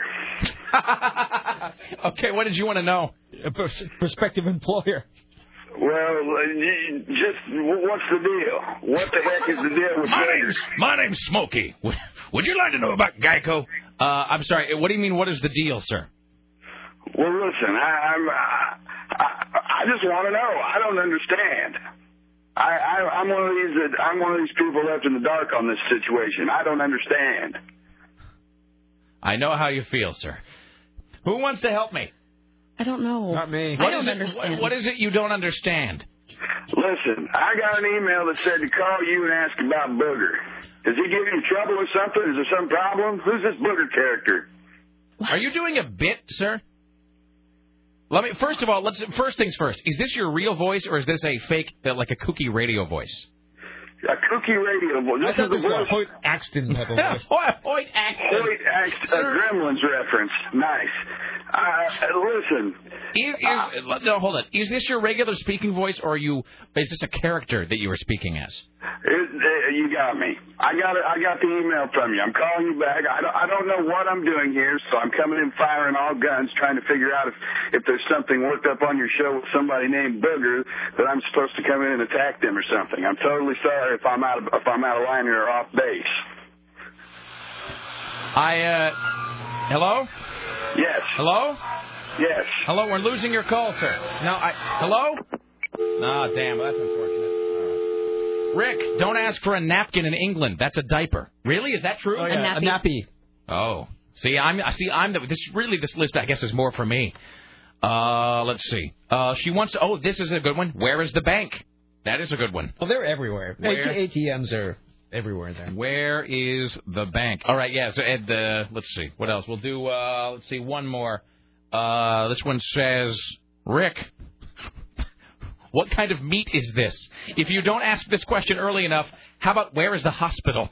That is really excellent. Thank you, Kathy. That's hilarious. Well, chances are you will be covered there, but you won't be in America. No, that's an interesting question. Okay, now look, here's a question. If something happens to you in Italy, and by you I mean Lara, if something happens to her and she's run over by an ox cart or whatever it is those people use, what is it? If you go to the hospital, do you have to pay? Yeah, I don't know. That's actually, of all... I don't think you do in England. Improbably, this is a serious question. Because she has insurance, well, but I'm sure it's only American. Cart accidents there. Well, one never knows. Or, whatever, with the people rolling wheels of cheese or whatever those folks do for entertainment over there. So if she gets into some sort of an accident and she goes to a hospital, especially if it's a hospital where maybe, because she doesn't, let's just call a spade a spade. She doesn't speak Italian. She's mastered like 9 phrases out of a Rick Steves book. So if she goes to a hospital, I wonder if that's taken care of, or if they have some idiot American tourist fund that pays for that sort of a thing. That's actually an interesting question. We'll have to look into that. She should bring some Marlboros with her. Well, with her Yankee blue jeans. Can I pay you in these Levi's 501s? I did that when I went right over there to Eastern Europe after communism went down. You bought something? You paid for something with blue jeans? I did. I know, with Marlboros. Really? I got better service. Playing cards and pictures of Mickey Mouse. Unmarked bottles of things. Yeah. Because served by toothless women. I do. With boobs out there here. Because here's the thing. I do love my wife, but as I've noted, she has very bad balance. She falls over a lot. When stone sober, she falls over a lot. She falls over? She had an ear infection when she was a kid, so she has her equilibrium is off. She had I'm making light of it, but she had an ear infection when she was really little, and so her equilibrium is like not all that hot. And if she you get like even just 2 drinks into her, and it's like suddenly the gravity is all over the place with her. So it's only a matter of time before she's like at a basilica and just falls down like 100 stone steps and fractures everything in her body. Well, if she's near an ox cart, chances are there's some hay nearby. If it happens in the Vatican, they can just give her the last rites there. Mm-hmm. And a puff of blue smoke comes out of the chimney. It's the best show ever. Not in general, just today. All right, we should take a break. We'll come back after this. Coming up in this hour, top 5 musicians who choked to death on their own vomit. I read you a phrase from the most disturbing book ever. And Tim Riley returns at the Ministry of Truth. Plus, your phone calls. It's 503-733-2970. This is the Rick Emerson Radio Show. From a rebel, it's final. A black final soul. Rock and roll coming like a rhino. Tables turn, suckers burn to learn. They can't disable the power of my label. Def Jam tells you who I am. The enemy's public. They really give a damn. Strong Island, where I got a wildin'. That's the reason. Why, hello. It's the Rick Emerson radio program. Totally failed to hit this post, so I'll just keep talking. There we go. It's 503-733-2970. This email says, this is so great because this email starts with talk. Hey, Rick. Proof there are U.S. Americans who enjoy the goodness of the Rick Emerson Show in the suburbs.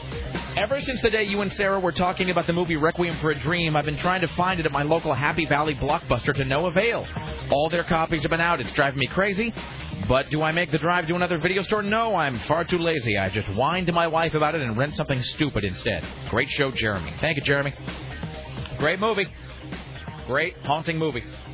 All right, speaking of haunting, several people have called asking when I'm going to talk about this book that I read. I'll do just a couple of minutes on that, and then we'll be done. But first, hi, Rick Emerson Show. Hello.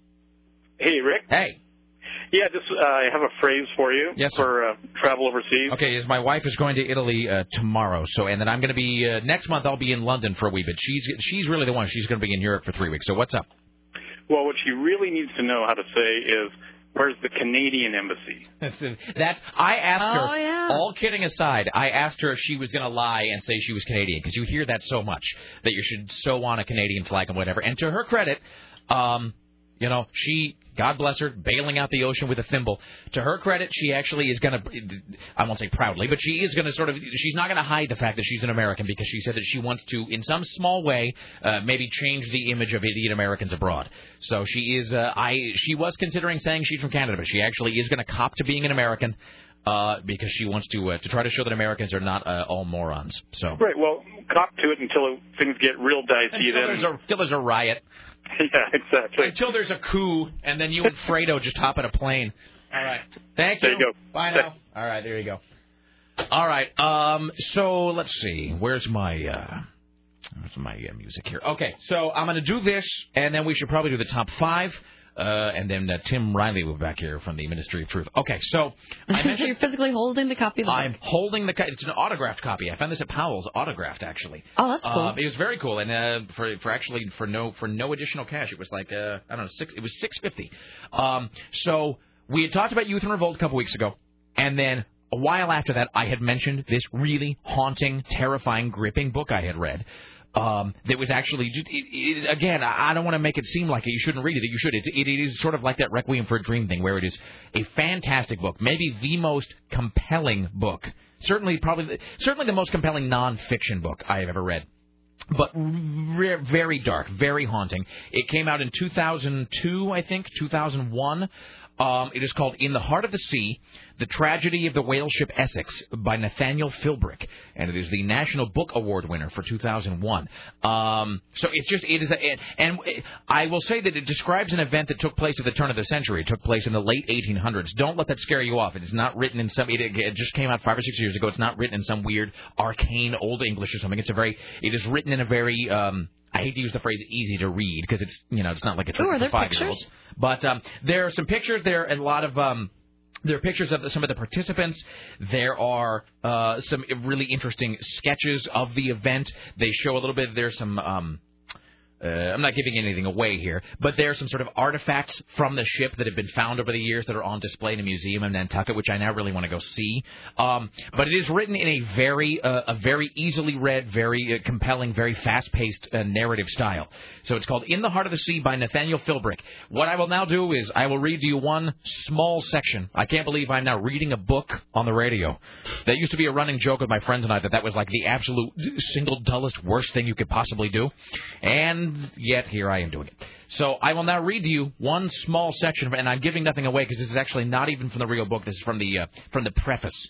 This is where it's still Roman numerals. It's like XII right here in the beginning. So this is from the preface, and it's just a few sentences, a couple paragraphs, and it describes a lifeboat being spotted by another ship out on the sea.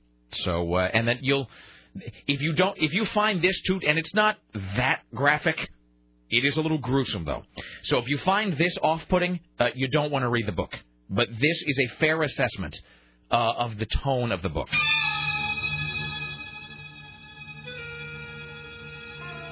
The Nantucket whale ship the Dauphin was making her way up the Chilean coast. On that February morning, the lookout saw something unusual. A boat, impossibly small for the open sea, bobbing on the swells. The ship's captain, Zimri Coffin, trained his spyglass on the mysterious craft with keen curiosity. He soon realized it was a whaleboat, but unlike any whaleboat he had ever seen. It was a small life raft. The boat's sides had been built up by half a foot. The sails had clearly pulled the boat along for many miles. They were bleached by the sun and stiff with salt. He could see no one at the oar. Under his watchful eye, the helmsman brought the ship as close as possible to the derelict lifeboat. Even though their momentum quickly swept them past it, the brief seconds during which the ship loomed over the open lifeboat presented a sight that would stay with the crew the rest of their lives. First, they saw bones, human bones, littering the thwarts and floorboards, as if the lifeboat were the sea-going lair of a ferocious man-eating beast. Then they saw the two men, curled up in opposite ends of the boat, their skin covered in sores, eyes bulging from the hollows of their skulls, beards caked with salt and blood. They were sucking the marrow from the bones of their dead shipmates.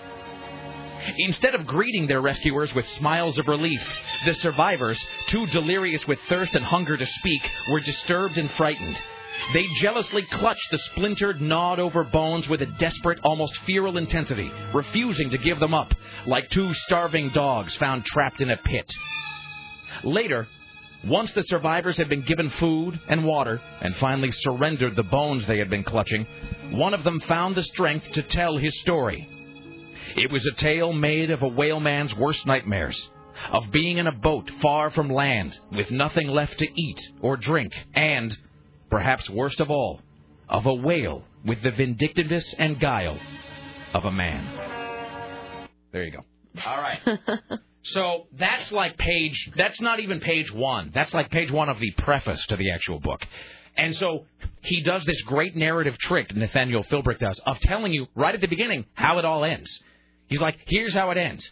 It ends with two guys, and that's the worst image of all, by the way. Two guys in opposite ends of a lifeboat, as far away from each other as they can possibly get, staring at each other, and then in the boat between them, just a mound of bones.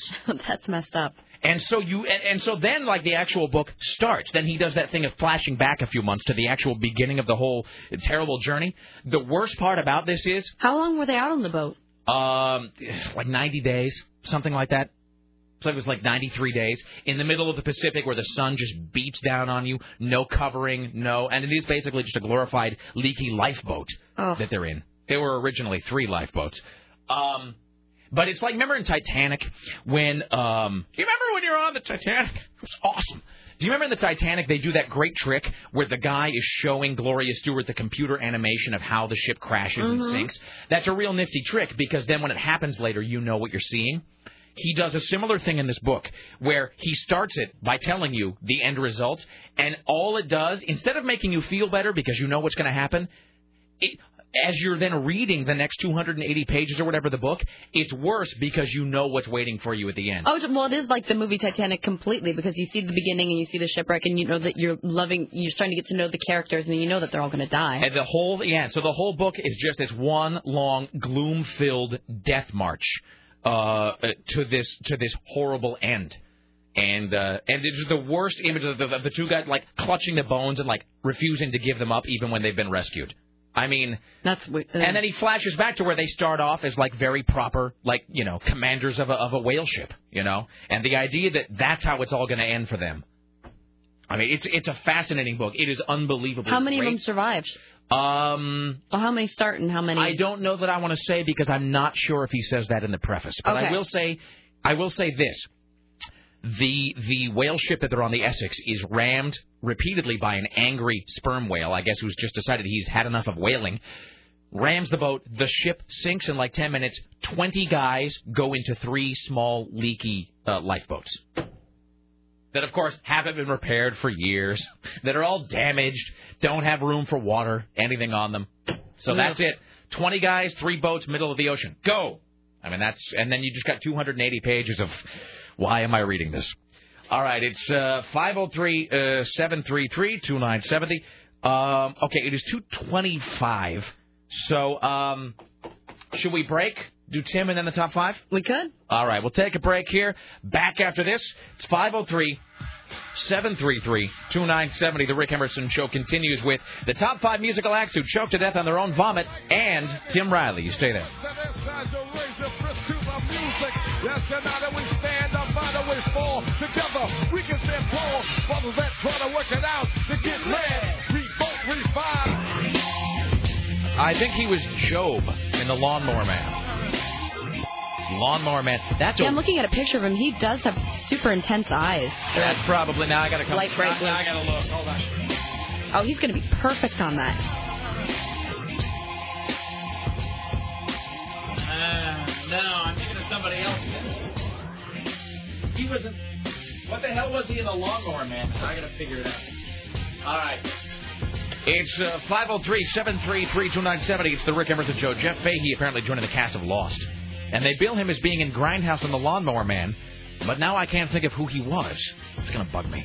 Are you sure he wasn't the main guy in The Lawnmower Man? No, because the main guy, I mean, that was like 20 years ago, but he wouldn't be that old.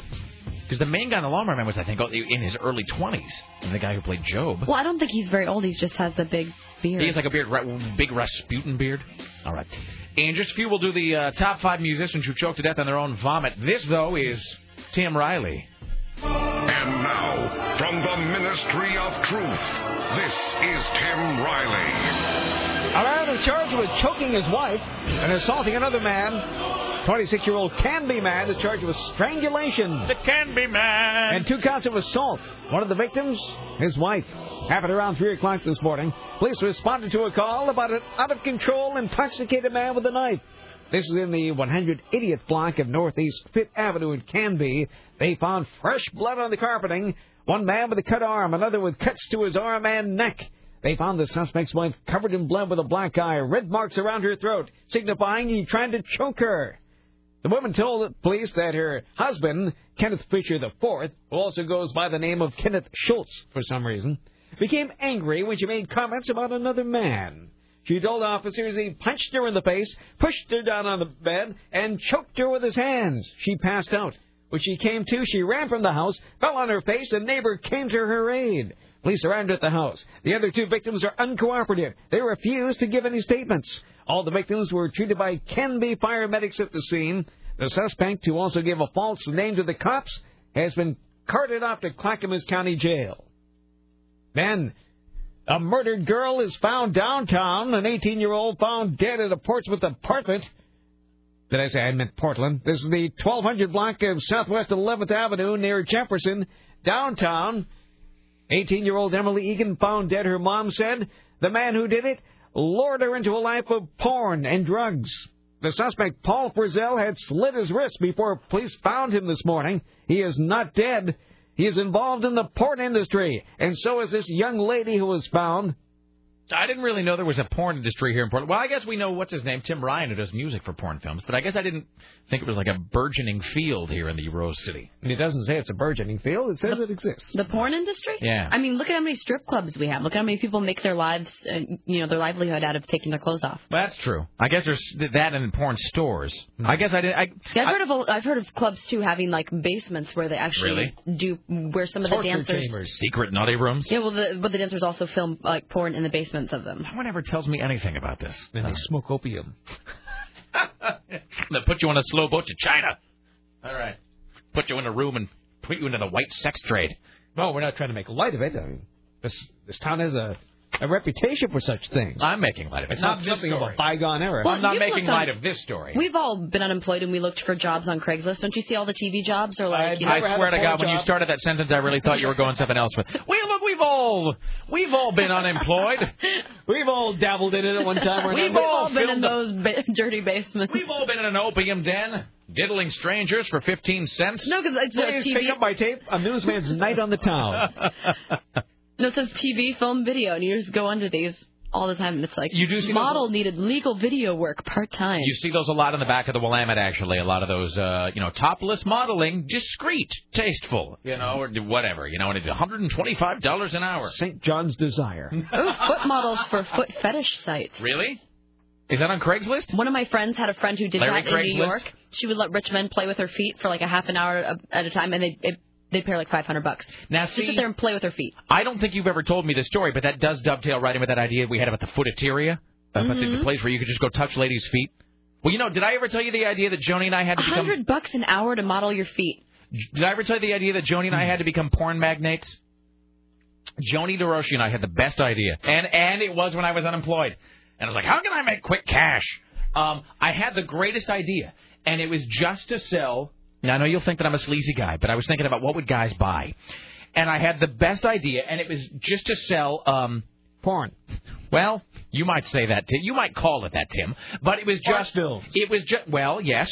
It was just going to be DVDs, but it wasn't going to be nudity or sex. It was just going to be of girls kissing. That's what it was going to be. No You're nudity. Weird. No, but look, it's not like I'm going to buy it. I'm just saying it's something that's safe for work. But I'm saying, see, that's the thing. Here's the genius of this product, of just some movies of girls kissing. If there's no sex, no nudity, because you can sell it then almost everywhere because it's not an adult product. That was our whole thing, is that you could market it in all the places where you couldn't market regular adult films. Like, that's the thing with those Girls Gone Wild videos initially, is that they was just nudity, not sex, so you could sell them in all kinds of places where you couldn't sell porn. Our whole deal was, this was like, we had this idea, and then I think the next day we forgot about it, and it just laid there in my brain where it ready to be excavated today and talked about. But the idea was that we could film that, and then you just sell it, and you can sell it without restriction because it's not actual sex stuff. So how did she even get into that? It's my friend Jenny, who has lived everywhere. Jenny's a lesbian? Yeah. Really? Yeah, she didn't do it, but I bet a she has bunch of her friends attractive did. feet. I bet she's actually going to be in town tomorrow, and I think she might come by the studio. We want to hear about her porn career. Yeah, seriously, ever come by? No, it was her buddies, and they didn't have any money. They moved to New York. They were struggling, and then they had heard about doing this foot fetish stuff. Seriously, foot fetish stuff where you just go to this place and you go into a room and like sit in a chair, and these like creepy old men will come and like touch your feet for a half an hour, and you make like $500. How do I put this? Just Senator Craig. Platonic yeah, touching? just platonic. No, nothing sexual. Fully clothed. See, seriously, and look, I don't care what this makes me. Call me whatever you want to call me. If I thought I could go somewhere and make $200 an hour right now, I'd do it today. Today, I wouldn't even get. Hey, are you Rick Emerson? Yes, I am. Give me $200. But you have corns on your feet. I wouldn't even care. I think there might be some toe sucking. I think there was toe sucking. How much would it take an hour to let a guy suck your toes? Oh, I don't really care. And I'm not saying a theoretical figurative you. I mean you, Sarah Dillon. Oh. I'm saying, not that a guy would seek you out, but I'm saying like if I wasn't doing today, this job? Like today. Like tonight. If I said, look, there's a guy tonight, no, nothing sexual, he will want to, he's a clean, respectable man, but he will want to suck your toes. How much an hour would it take? Would there be pictures? No, you and him in a room, no one would ever see the pictures. How much an hour? The feet would be blacked out. For how long? Yes. 1 hour. 1 hour? 1 hour. How much would it take for you to be in a room with that guy? 1 hour. And again, if you understood that it would be safe, he's not crazy, it's just the foot stuff. You don't have to take off anything else. You just you just take off your shoes and socks. You don't have to wear anything revealing. That's kind of weird. We can answer tomorrow. I'd say like 300, 400. So if a guy said, maybe $500. $500. I'd settle with $500. All right. Okay. For an hour. That's just weird, though. Yeah, that's way more. Are you going to be the foot pimp? Totally. Have we? I think we've fallen into a wormhole. I think we've had this conversation. Well, we've talked about that. Well, because foot fetishism has come up a time or two in the show because I find it so fascinating, and because it's that weird area where it's like a sexual thing that is not sexual at all, and because there are guys, like it seems to me that people pay way more for that than they do for actual like sex. I mean, I don't know, but it seems like $500 or whatever, Well, probably that doesn't because seem it's a freaky unreasonable. fetish, because maybe not a lot of people want to do it. It's a specialized field. See, but which is weird because it seems like there would be more women willing to do that because it's safer in so many ways and it's less invasive, obviously. I don't know, do you think if you're a foot fetishist, is that considered like a slutty job? You mean if you're a woman who does that? Yeah. Well, you probably wouldn't want to tell your friends and family about it. They might think it was weird. But, I mean, seriously, but it really, when you think about it, except for societal, like, taboos, how is that different than giving massages? You know what I mean? It's really not all that different if you really kind of think about it. So, I'm just saying, you might want to file that phone number away or whatever that is. You never know when you may need to make a car payment or something. All right, what are we doing? Hello. So are there foot salons? Well, no, that is how we got into that discussion of opening a foot fetish salon. Oh, okay. And then a guy said that would be illegal. But I claim that it wouldn't be. I claim that it's no more illegal than a massage, and I mean like an actual real massage place, where you go and like somebody, whatever, rubs your shoulders, or in fact your feet. You have to have a license for that, though. Yeah, but I mean, so you get license, but you market it. See, that's how you do it. Like I'll go get like every couple months, I'll go get a massage, and they do like the full body thing, head to toe, whatever, and then they do. But part of that is like your feet. So that's how you market it, right? You market it as a massage clinic or whatever you call that. It's just a massage clinic that specializes in feet. That's how you make it legal. And then there's no sex. You make sure that there's nothing improper happening, and then the girls just split the take with the house. This really does sound sleazy. It does. Split the take with the house. Hi. Look, as long as I get to wet my beak. Hello, you're on the Rick Emerson Show. Hello. First off, I'm Jeff. I'm in Hood River, Oregon, and I can hear you. Thank you, sir. Yes. Hey, about this foot thing. Yeah. I think an hour is too long. Because I think and I don't want to do this. I don't want it done to me. Just to set the there's rates. nothing wrong with that. Yeah. But I'm thinking like 10 or 15 minutes would be long enough that like the girl employees maybe would not get weirded out by it.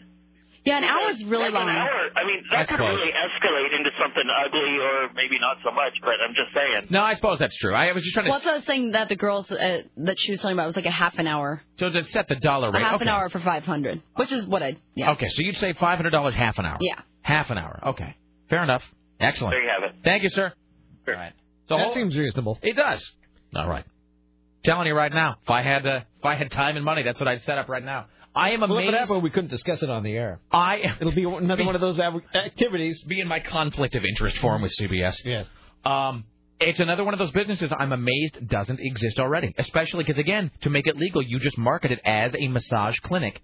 It's just they specialize. And you know that in that community, the word would get around. Mm-hmm.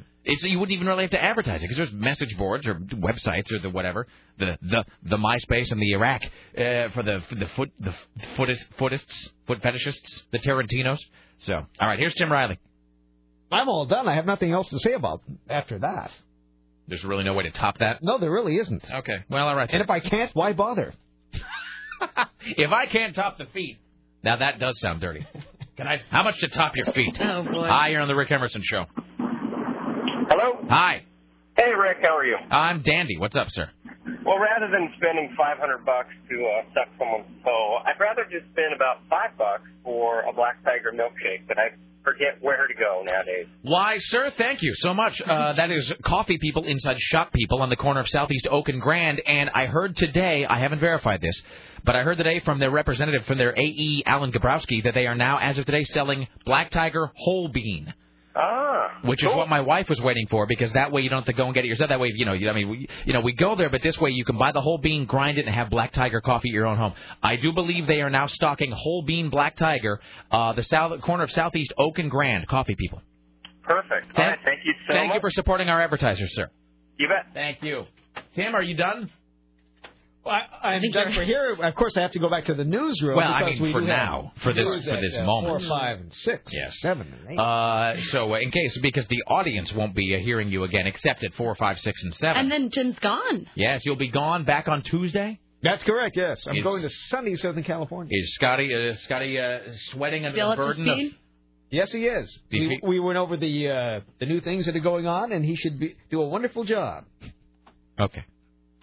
Is that the lie you tell yourself to sleep at night, Tim? No, I have no confidence in Scotty. He'll be fine. No, it is always. I mean, who else can we get, really? No. See, I was trying to spin it into a compliment, and then you just punctured the balloon before I even started. In answer to your who else can we get? In answer to your frequent emails, Scotty is our top choice, always. Let me just end this whole segment by saying about Sarah's toes. Oh. This email says, Rick, why do you read those? Just says, no, you'll find this amusing. I think it's written as a joke. Okay, cool. But it says, I bid $550. When is the bid over? When's the auction over? See, that's what I'm saying. I think once you got past the initial discomfort, maybe that's a thing, You do that, because you'd only have to do it for like 6 months. Think about the cash you'd have in the bank. It's true. As Jamie Lee Curtis says in Trading Places, another 2 years on your back, you'll have $100,000 in T-bills. Let's see. Rick, how much money would you demand if the same man came in, though, and demanded that you suck on his toes? Signed, I'm sorry I brought this up. Yeah, that's another good question. Now, assuming he was clean and proper, is there any amount of money that would induce you to suck on his toes? Ooh, no. I didn't think so. No. Yeah.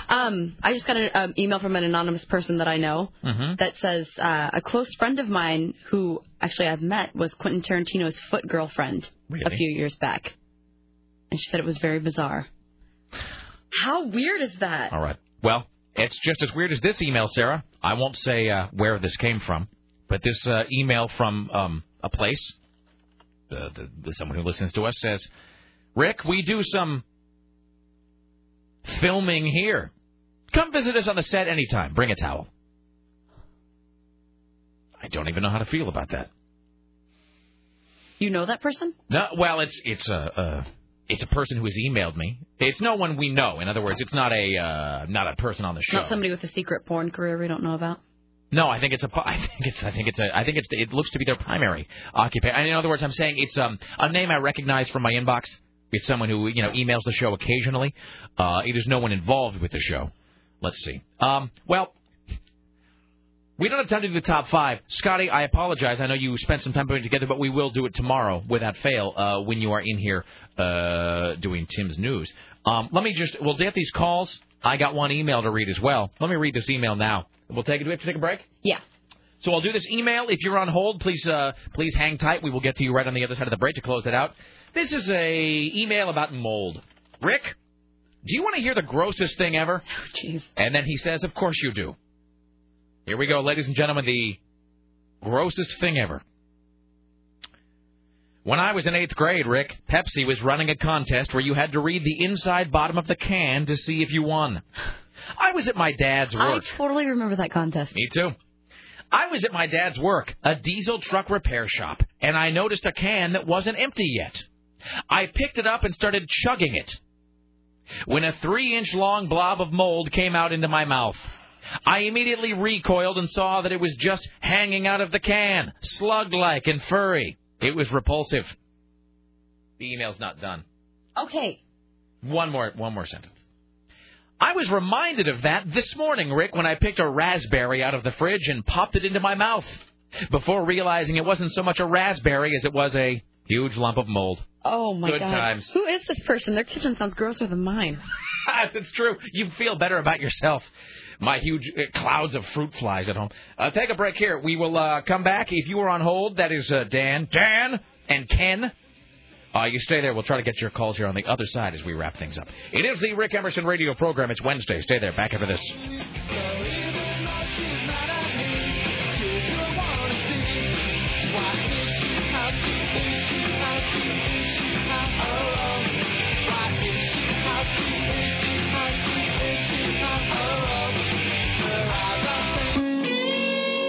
All right, we now enter the saddest part of the broadcasting day, the final segment of the Rick Emerson Show. Let's see, what are we, let's see, Dan, you're on the Rick Emerson Show. Hello, Dan. Hey. What's up? Hey, I had a couple Europe tips for you that I got from my wife. One was, if they offer to seat you outside, decline, because outside the prices are all jacked up. Is that true? Really, the prices are different outside? Yeah, so if you're at a cafe and they have all the tables, you'll notice no one local, anyhow, is sitting at them. Excellent, okay. They're all sitting inside, and even cheaper if you sit at the bar sometimes. Duly noted. The other one is, she had a gentleman in Italy rubbing up against her while she was sitting on the bus, rubbing his loin area against her. His loin area. His region, yes. So I would sit to the window. Excellent. When you're going to take a bus. His window and turn inward. Yes. Excellent. Thank you, my friend. All right. All right, there you go. One more. This is... Oh, my button's not working. There we go. Hi, Ken. Hello. Hey, Rick.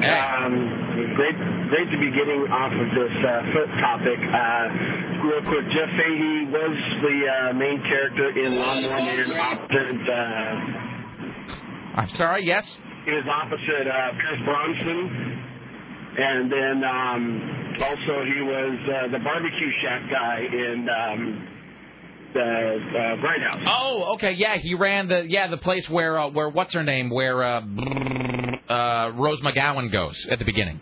Yes. Okay, all right. And a quick piece of story for you. I pick up diesel collected whenever I'm down on Swan Island from one of the local distributors.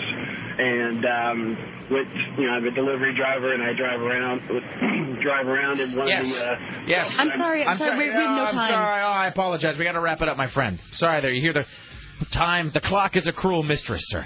All right, Rick Emerson Show. Sorry about that. Rick Emerson Show produced today and every day by the loving talents of Terry Dillon for AM 970 Solid State Radio. The newsroom, Tim Riley, Scotty J at the PA, Dave Zinner's the gatekeeper. Like us next, Don and Mike at 7. Thanks to Lisa Goddard, Steve Castamom, and Jim Roop. See you all tomorrow at 11 a.m. Don't let the bastards grind you down. Thanks for listening. Watch out for snakes. Bye now.